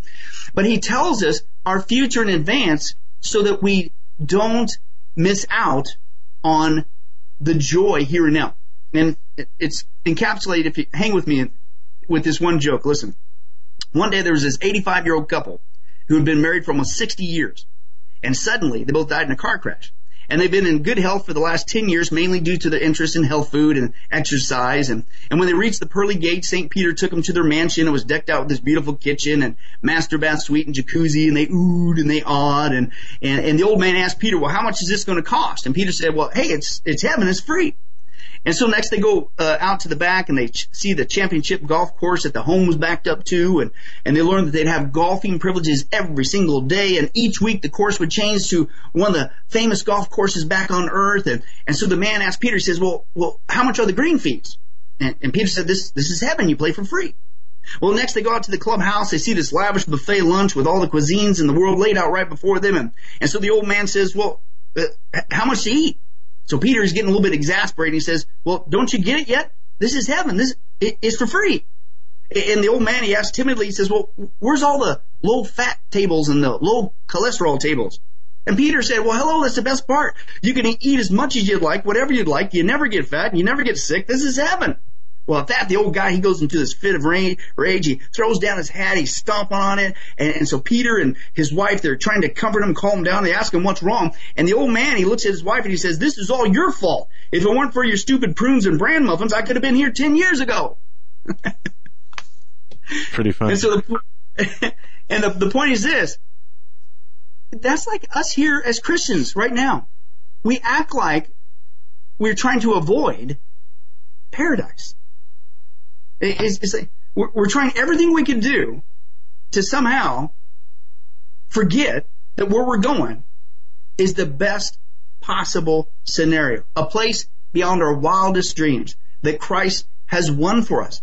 And listen, that's not only a benefit from us, it keeps us from wasting our time, like that couple, with all due respect, with humor, okay? But in all seriousness, it keeps us from wasting our time. It keeps us focused on the essentials. It keeps us focused on things above, not on this earth. Hey, it's hard enough living on this planet full of evil and suffering, but as Christians, we should know better.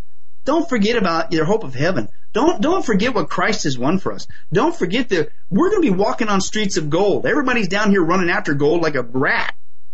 Heaven's so rich, we're going to be walking on this stuff. It's pavement in heaven, right? Don't forget our future. And not just for you, so that you can enjoy God's peace, but so it can show on your countenance, and so that our world, who is living in this suffering too, but they don't have answers, and they have no hope, because they don't have Jesus.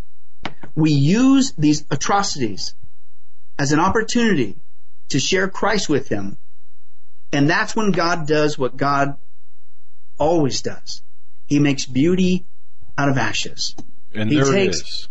Right. He takes a tragedy like this and he'll turn it around, and souls can be won for him, and he can be a part of reversing the curse. They get to be with him forever in a place beyond, and God shows that he's on the throne, he's in control, and yes, he's real, and yes, he's love. But that's why we're still here as Christians, because we're God's mouthpieces, we're his hands and feet, and we need to not get distracted, not bog down, and keep moving forward, and certainly don't go AWOL. Pastor Billy Crone is our guest. GetALifeMedia.com is the website. We only have about 2 minutes left, Pastor. Any upcoming books, appearances that you want to promote? Anything going on that you want our audience to know about? Yeah, certainly. We got all kinds of new studies, new books. I call this the year of the books, man. We got, with all due respect, so many coming off. I'm not saying that to brag. We just got so many resources. GetALifeMedia.com. Check out the resources that we got there. Lord willing, this weekend I'll be speaking in Oklahoma City. If people want to check that out, certainly on our website we have the itinerary. A few weeks after that, again, I'll be in Gettysburg. If folks are going to be in the area, I'd love to see them. And then, believe it or not, unfortunately, I guess somebody's got a witness to the folks. In November, going to be speaking in Hawaii, and so pray for me, guys. And but folks out there, we're going to be there. Would love to meet them too. But again, lots of resources. Again, we just came out with 2 new prophecy books: The Final Countdown, Volume 1; The Final Countdown, Volume 2. We're working on Volume 3. I just came out with another book on top of that called The Character of God.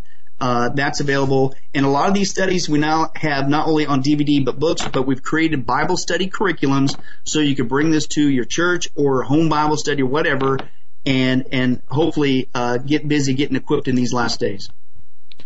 Absolutely. Amen. Pastor Billy Crone, GetALifeMedia.com. Just bookmark it. Go to that site, check it out, and check out all the content that's up there, the media, the video content that Pastor Crone has put up, from interviews from a number of different places to studies that he has done, and it's a fantastic site. And you can get books and the DVDs there as well. That is GetALifeMedia.com. Pastor Crone, thank you so much for joining us tonight. It's great to have you back on. Yes. And we look forward to talking with you again here in the near future. Fantastic time. Yep. Thank you again, guys. It's always a joy. All right. That'll do it. Thank you, Pastor Crone. God bless you, my friend. Until next time. God bless you too. All right. Yeah. Wow, that was a great interview indeed. Yeah, great 1-2 punch from Gregg Jackson to Pastor Billy Crone. Now there's a lot of news, a lot of things breaking, of course. The news that you had mentioned about the change in the timeline. Las Vegas is getting weird, obviously. And I'm going to tell you right flat out, just everything I'm coming up with here appears to be more than one shooter, in addition to more than one person. That certainly this was a legitimate conspiracy by definition. We're going to be following this and more as the days progress. But what a great program! Now tomorrow we've got a full boat as well. A lot of good information. Phil McConnell coming tomorrow. Yeah, that should be. We had a lot of listener response from him coming on the first time, asking us to get him back. Yeah. So we will have him back on tomorrow. Remember how much he likes his sister. No, that's a joke. We'll tune in tomorrow. I'm sure you'll hear about it. But that'll do it for us tonight here on Hagmann Report. There for a second, but you're right. Listen to the last interview we did with Phil McConnell. You'll know what I'm talking about. That's fantastic. But that'll do it for us tonight. Until tomorrow, stay safe. God bless. Have a great evening. All right.